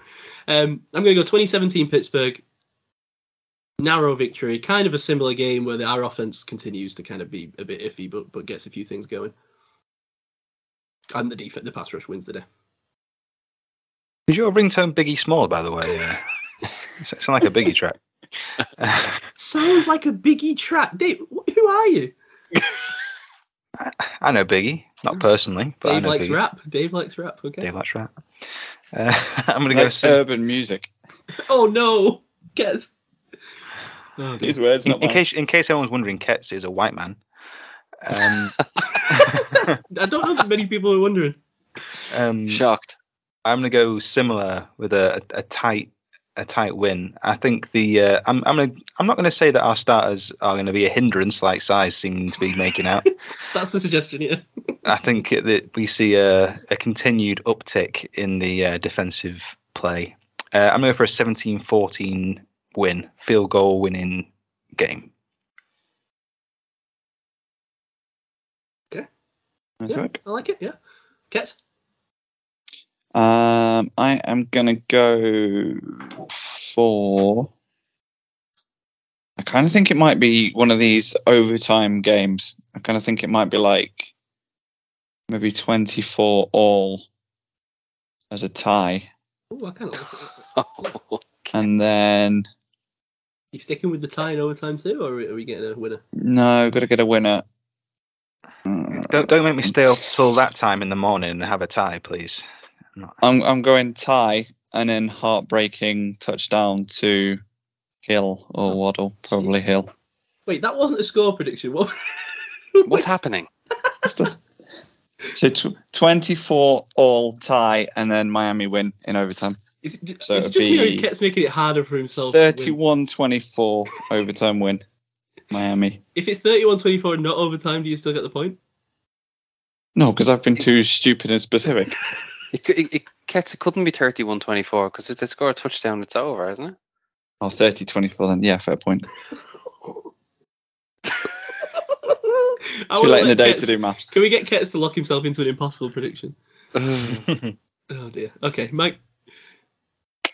Do you know what? Bookies are not looking favourably on Pittsburgh. Don't blame him. Nearly 3-1. I'll Right, go experts. Miami win 27-20. Seems reasonable. Kets, do we Yes, have picks from we anyone do. else? We do. Gav 21-20 to the Steelers. Rich 24-21 to the Finns. Oh, Rich being negative. You feel like he used to pick us to win every week, and I used to get crap for it when I didn't. So, interesting, Rich, interesting. Not back in the team this week. Neither am I, but I didn't get so much shite. It's fine. Yeah, but you didn't give me as much shit when I used to pick against them every week. Touche, I'll start. Okay, strange happening or prediction about the game or whatever this topic is. Disappointed nobody went with pigeons last week. That'd have been I a home know, run. yeah. Fucking everywhere. Excuse the language, Jen. So sorry. Yeah, that 55-yard field goal, I was like, how are there so many pigeons on the field? Like, how would they even run a play in that? At least the broadcast crew had specific details on why. It's because the field's just been seeded. So at least they knew that rather than just been like a load of random pigeons just for the sake of it. Did nobody think to like not seed the field? I don't know the details of pitch management. Maybe I Don't be should. crazy. Yeah. Okay, strange happening. Right now, do you know what the thing that keeps coming into my head is? Tua's going to get concussed again. Oh, And I was no. like, I can't predict that. That's far too negative. I'm not allowed to do that, right? Now you know what? Tua doesn't care what I predict. That is going to be my prediction. I'm sorry, Kat, I'm sure you'll get onto it. Have you seen Gav's prediction? Oh no, what is it? Gav has Yeah, predicted that more than 3 quarterbacks will play in this match. More than... so I mean that is a very similar prediction to mine. Gav is Do you know what the basically best saying is? that both the QBs will be concussed. Yeah. He didn't even go 3 or more, or 3 and more. It's more than 3. Very brave. He's had a similar thought process to me. I like Rich's revenge game prediction as well with a Minka INT. That's his prediction for an event that will happen, which is good. I was going to go with the Steven Sims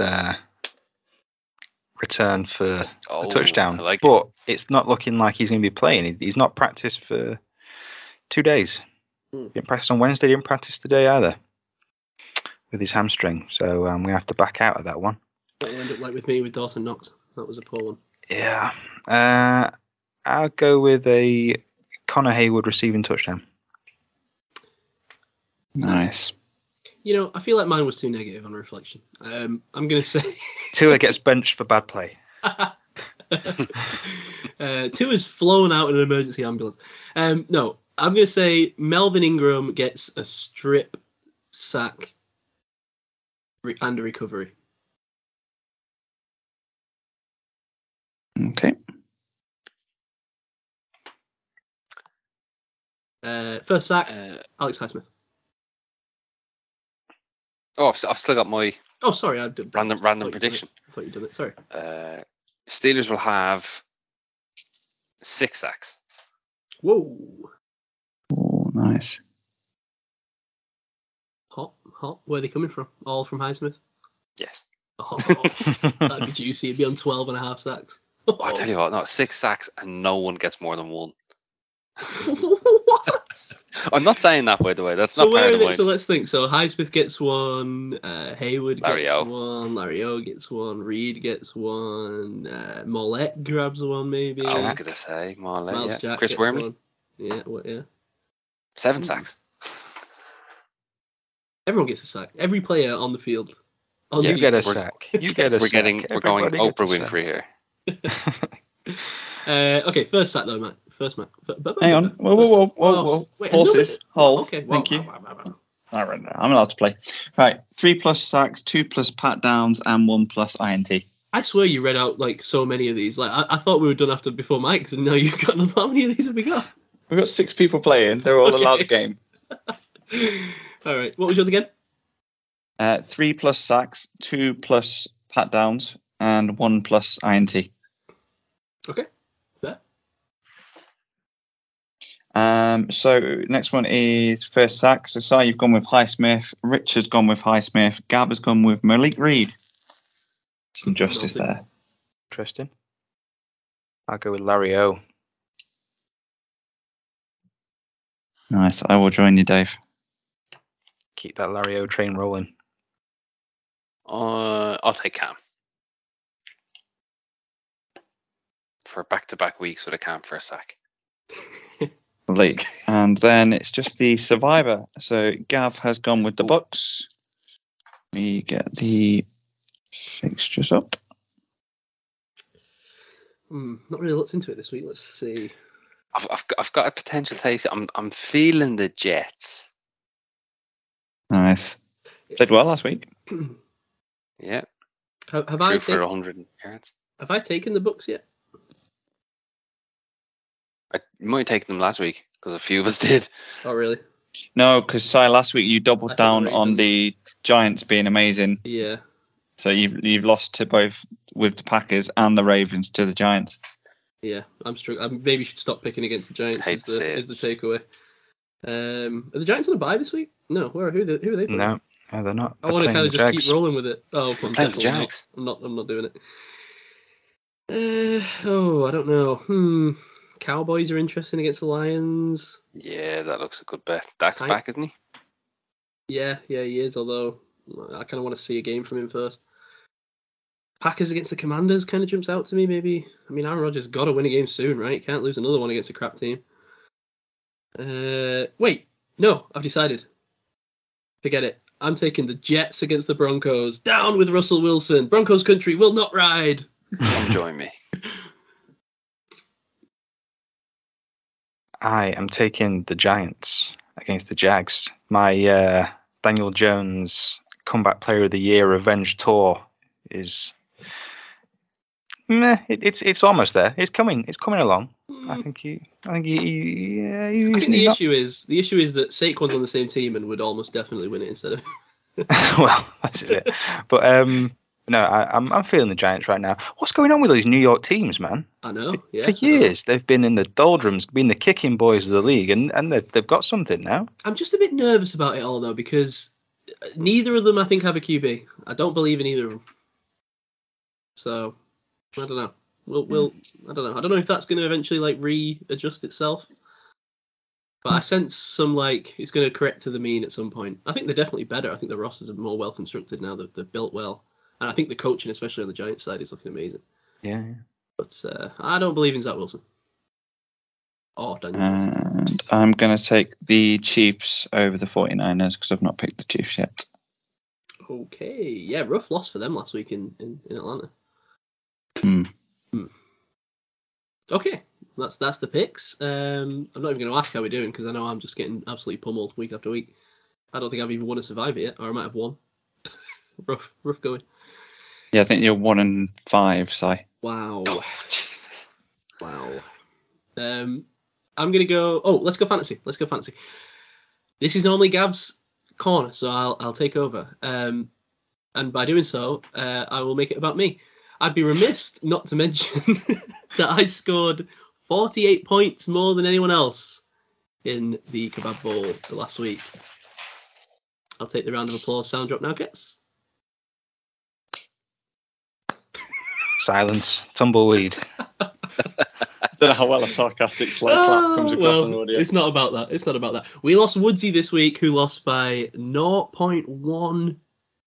Well, 0.10. How do you say that? 0.10. 0.1 point. Oh, wow. No way. Yeah, it was literally on Monday Night Football by 0.1 of a point. It was, tough. And I think it was he was the one who, played two dudes who were out. So, he had no business going out.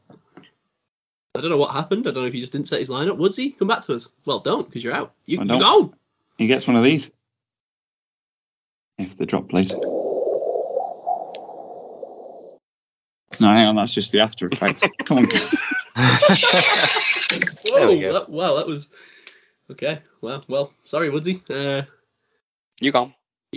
But in an interesting move, the vampire Matt Audley was playing him this week and won with his team of misfits. So he got to steal Austin Eckler away before I could try and waiver him.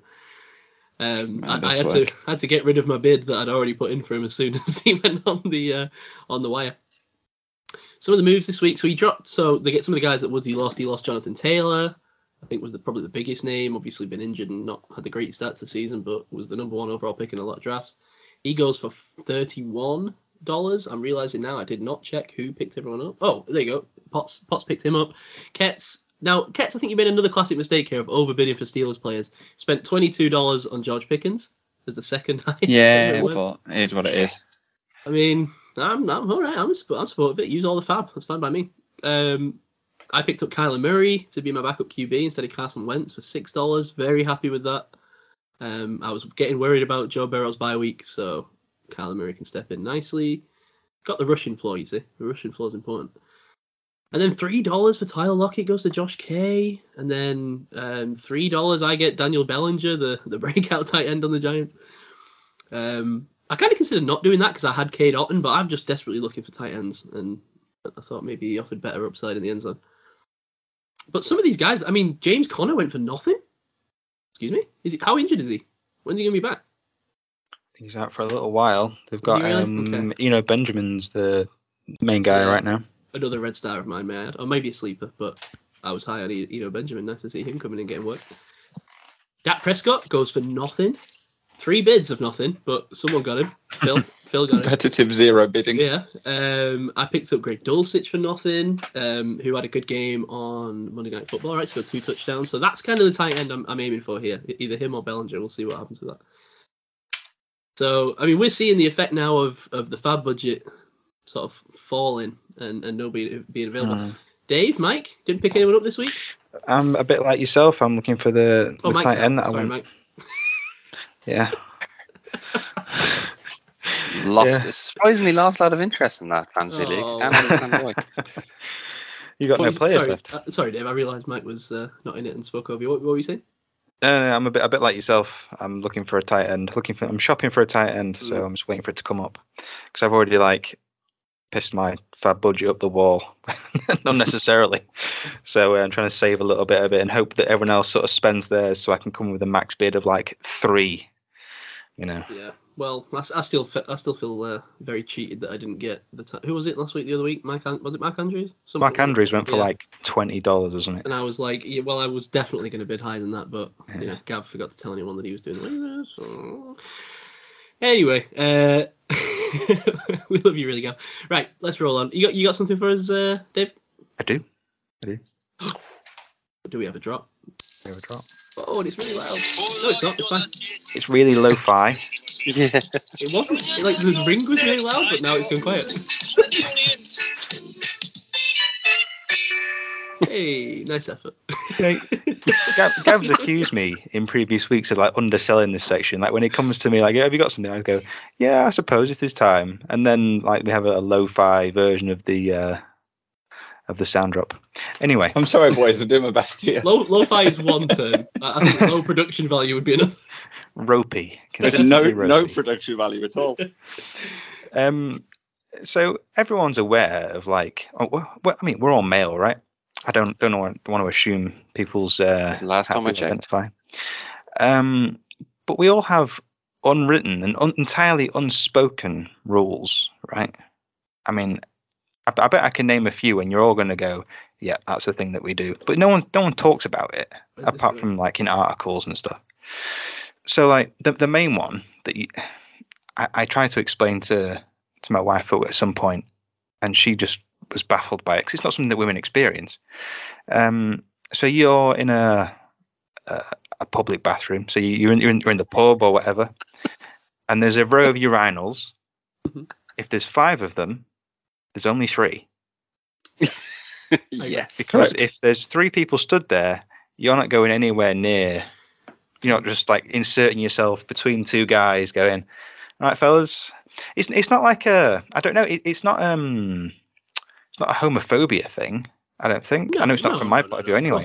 But it's an awkwardness. It's going into that situation, getting shy member or whatever you want to call it, and just being stood there awkwardly, not being able to do the thing you went in there to do. Yeah, that's the worst. Yeah, that's because I've been there. Yeah. Because you sort of you no one's looking, but you're very aware of the fact that the guy next to you he might be thinking, this guy's not having a wee here. Yeah.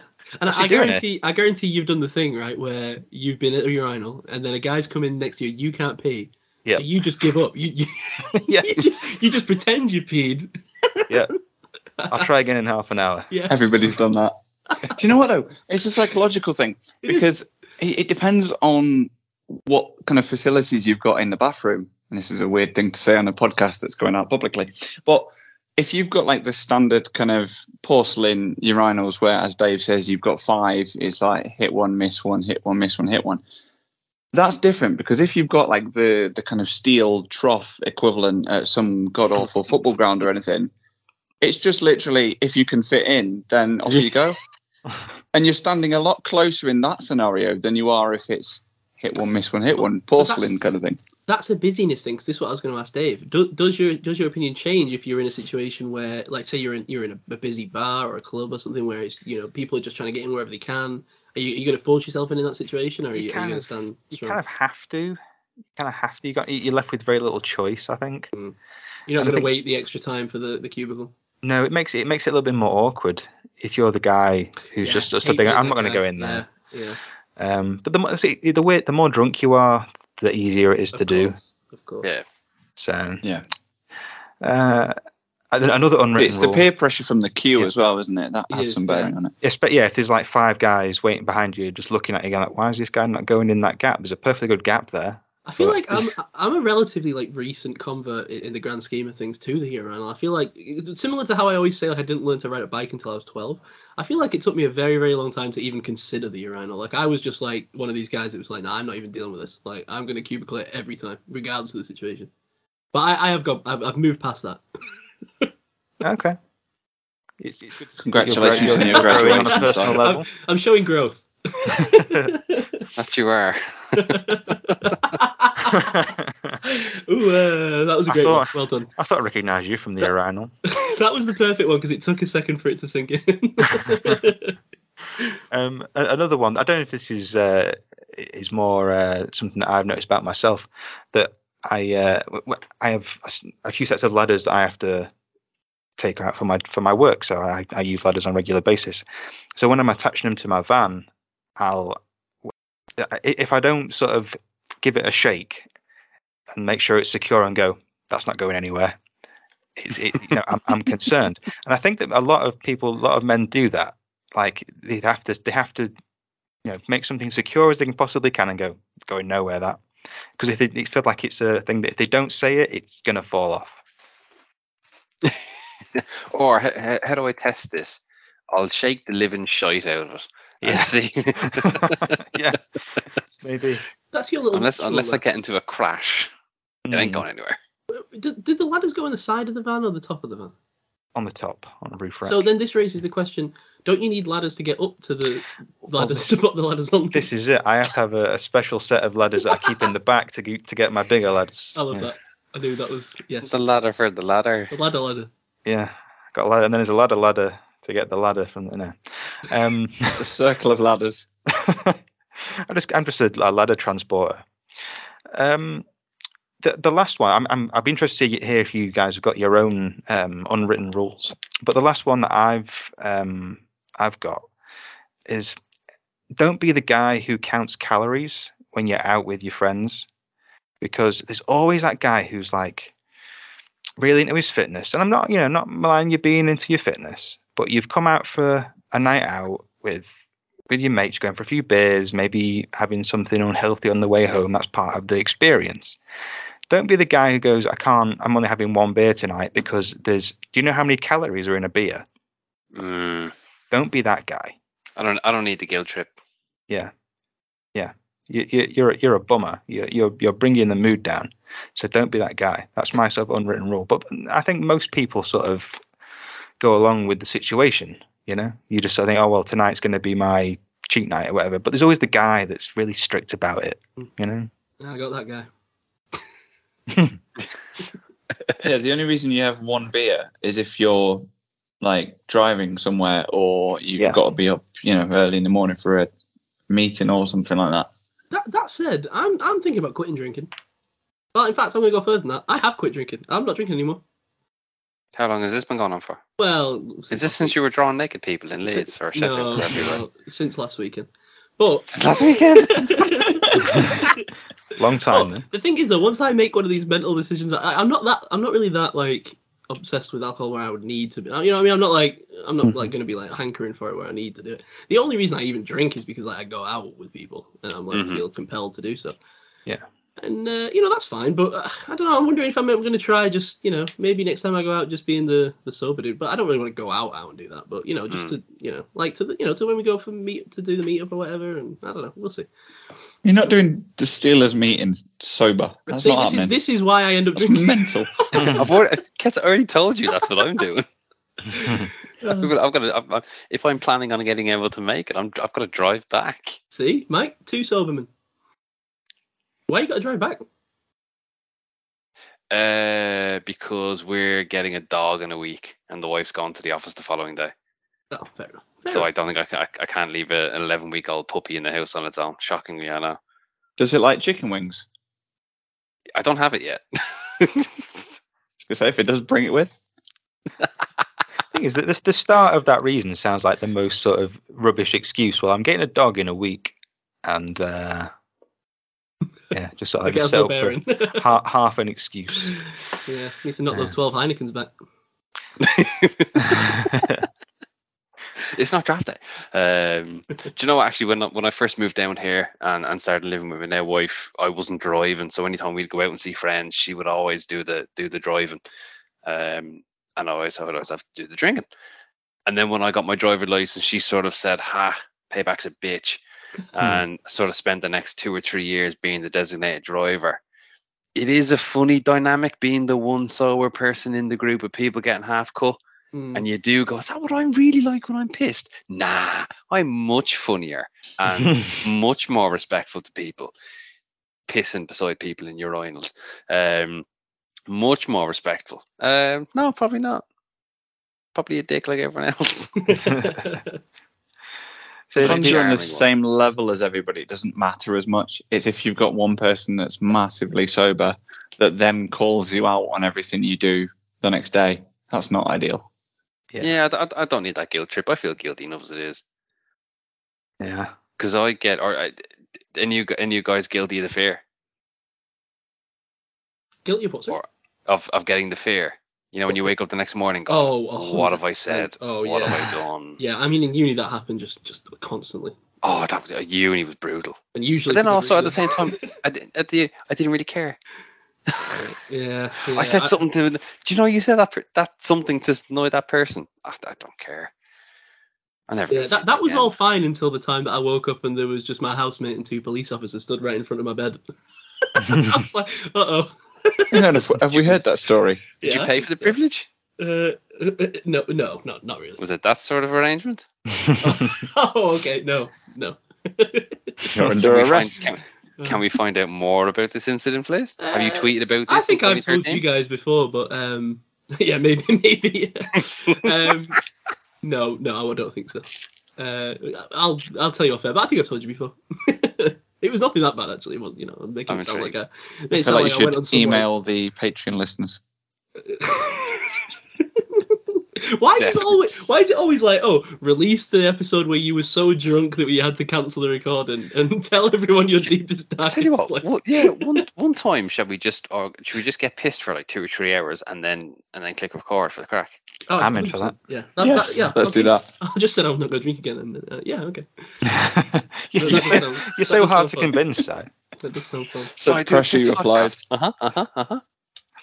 Maybe we'll talk about this off air. I wanted to specifically because, like, Dave, I know you got things going on during the day and stuff, but specifically Kets and maybe Mike. I don't know if you got time. I wondered if we could do like a live game call one week soon-ish. What do you think? In or out on that idea? Yeah. If people are up for it, Yeah. Dave, you're welcome as well. I just thought that maybe, obviously. Yeah. How would that be done? I'm thinking that the logistics of it would probably be, we would do it on Discord, we would join a call, make sure we're all on at the same time, because I know that can be a bit of a bugbear. Yeah, that's the bit the biggest issue. Yeah. But if we could try and make sure that everyone kind of like is, even if as a group we're maybe like a few seconds behind, if we could try and get everyone at the same place and go.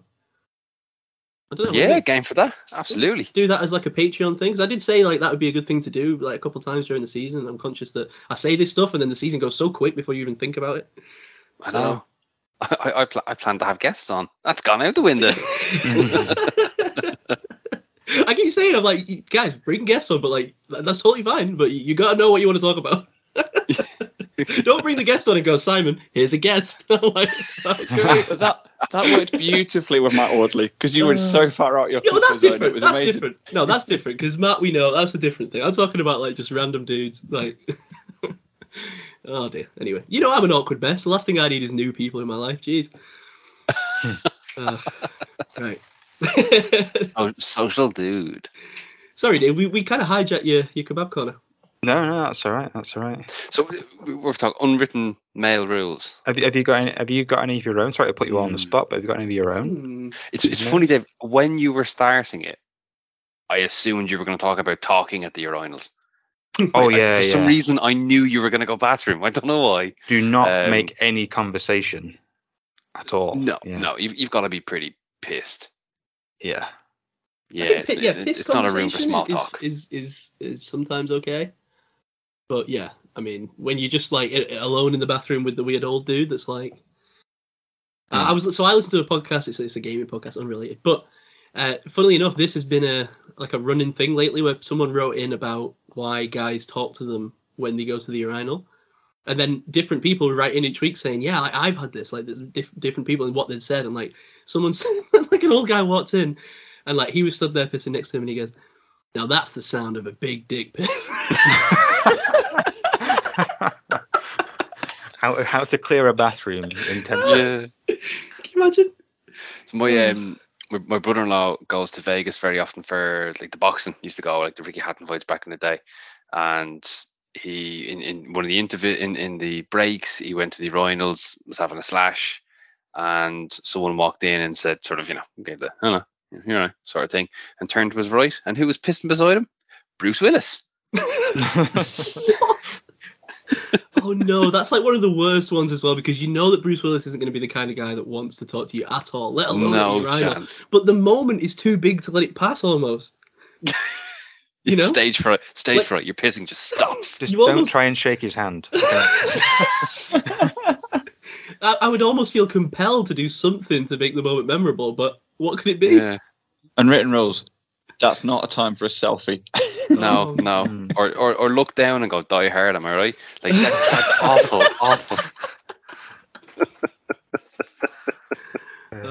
So many good lines. I know, yeah.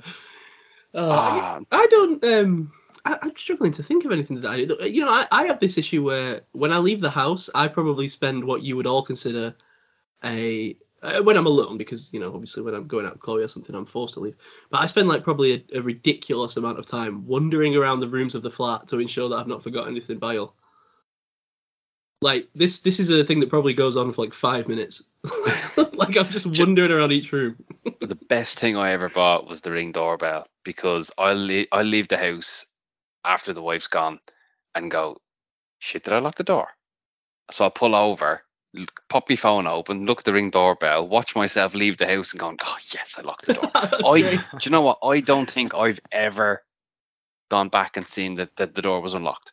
It's always been locked. But you know, there was one time I was at first year university. It was a night I didn't go out, and a bunch of friends did, and one of the girls gave me a call about midnight, and you think, oh hello, and it wasn't that at all. It was, I think I left my hair straighteners on, or the iron. No, it was the iron. Yeah, I think I left the iron on in my flat. Can you just check? I said, all right, fine. So I went into the guy in reception, said, look, room blah blah. Do you think she's left her radiator or the iron on? Can you just go in and check? She's probably, half cut. It's midnight. And we went in, and the room was boiling. She had left it plugged in on top of the ironing board, and you did think, shit, if this had a fall in the buildings in flames. So I'm paranoid about checking. Have to check every time. Makes sense. Safety first. I think it's like a sign of just inner anxiety, right? I'm just constantly afraid that I forgot something. I don't need the guilt. Yeah. The only thing that I kind of do like that is I'll pack my bag for work, so I put my laptop in it, keyboard, mouse, phone charger, whatever, headphones that you get given. So all of them. So there's 5 or 6 things that all go into the bag. It's always the same things every time. And then I'll go out the door, I'll lock the door, I'll walk halfway down the road, and I'll just have something in my brain that goes, just double check you've got your laptop or your keyboard or your mouse. It's I know I have because I've checked it, but I have and your bag's open heavy. The bag. It is. You still have to open the bag and literally search on the bag until you can see that thing that you think that you've forgotten that you know you haven't forgotten. It's a really weird kind of thing, but yeah, that's one of the things I do. That's an unwritten rule. It's just I definitely have millions. Stuff. I definitely have millions of these, but just cannot. Until I do them, I don't even recognize that they're things.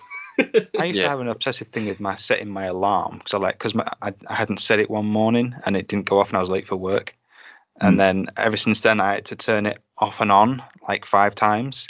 So that it says at the bottom of your phone saying alarm set. And I had to do it 5 times just to make sure I saw that sign at the bottom saying alarm set. And it became a habit. Dave, my wife does the exact same thing. She'll go, our alarm on, off, on, off, on. Exactly. And then I'm one of these people where I want one alarm, and that alarm will wake me up. Thank you. Agreed. I don't need 7 alarms. I'm so glad you've said that, because I have been on a tirade about this, Mike, for years.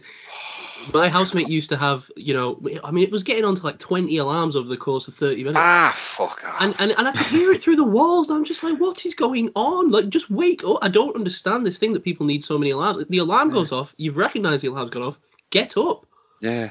It's an awful time. It's an awful time when hearing 20 alarms is the worst noise you hear through the walls of your neighbour's bedroom. But that's a whole other story. No, I can't be doing that. 4, 5, 6 alarms to get up in the morning. 2 maximum, surely. You've got No, one. And one then you've alarm got and snooze. You can have one, and you can have a fail-safe. That's fine. I do that, but I turn the alarms off after the first alarm. I never use the second alarm. That's just there, like, just in case, out of paranoia. Yeah, I might do that if I've got like a flight to catch. If I'm going home to Dublin or something like that, and my flight's at 7 in the morning, and I've got to be up at 4, totally, or a 6 a.m. train, I might do that to be on the safe side. But if I sleep through my alarm and I wake up and it's 8 o'clock and I need to be in the office at 9, it'll be alright. The office will be there. Yeah, but wait, hang on a minute. But that would you've also just presumed that you would still wake up naturally before work. Whereas I would have slept till like noon. I'm not that bad. And have done multiple times. No, I was never one of those either that would sleep in, unless I've been on the lash. I'm never one of those that slept in till all hours. Really? Yeah. Always been an early bird. I'm just such a night owl. Like I actually actively hate the day. If I could not get up until 4 p.m. every day to never see the sun, that would be my choice. Yeah, it's the occasional 1 a.m. WhatsApp message from Sai going, damn it, Sai. Well, I do think about that, but I'm like at the point now where I'm like, if you don't have your phone on silent at night, like that is totally on you. Yeah, like, totally agree. Totally. I live in the night. I need to get my thoughts out, Yeah, I'm sending trades on Sleeper at 12:45 a.m. You definitely are. I've received some of them. Might send another one now in an hour. Ket, so you asleep enough that you'll trade 14 first-round picks for Kenny Pickett. Oh, I'm glad. Another thing I'm glad you brought up. Can we just get out now? Last thing, maybe before we go. Sure. Why? What is this thing about you trying to trade me the 2025 first round pick for the 2024 first round pick? I can't wrap my head around this. I'm just like sitting on it because I don't understand why it's there. You haven't. I've withdrawn it. Oh, okay. Right. Well, that's fine. Well, I'll send you another one now. I just want it. What is the problem? You trying to swap picks? No, but this is kind of my issue though. Is that every time I ask him, Dave, why he wants to do it, his like. The reason is just, it doesn't matter. I'm just doing it, man. Well, that's not a reason. Like, there's obviously a reason that you're not telling me, and I don't trust it. I'm right there with it. He did the same thing to me. Yeah, but you accepted it, didn't you? No, I traded for Gal's 2025 first round pick. Just upset him. Yeah. By the way, I totally offered that to Gal as well, dick. Gal's not gonna like that. He's gonna come for you in the chat. No, Sai's got an attitude of suspect everyone when it comes to these things. Yeah, definitely. Probably correct, to be fair. Have you seen that slot? There we go. So I've sent you better trade. I'm a bit nervous to look at that now, to be honest. I spent a good half an hour Googling who's going to come out in 2024 and 2025 to see if it made any difference. You asked me about that Manning kid. I was like, he's still in high school. I'm trying to work out what year When's actually Manning was coming out, yeah. So, 2025. Now he's offering me an extra 4th round pick in 2025. How many players am I supposed to be taking in 2025? Jeez. Loads.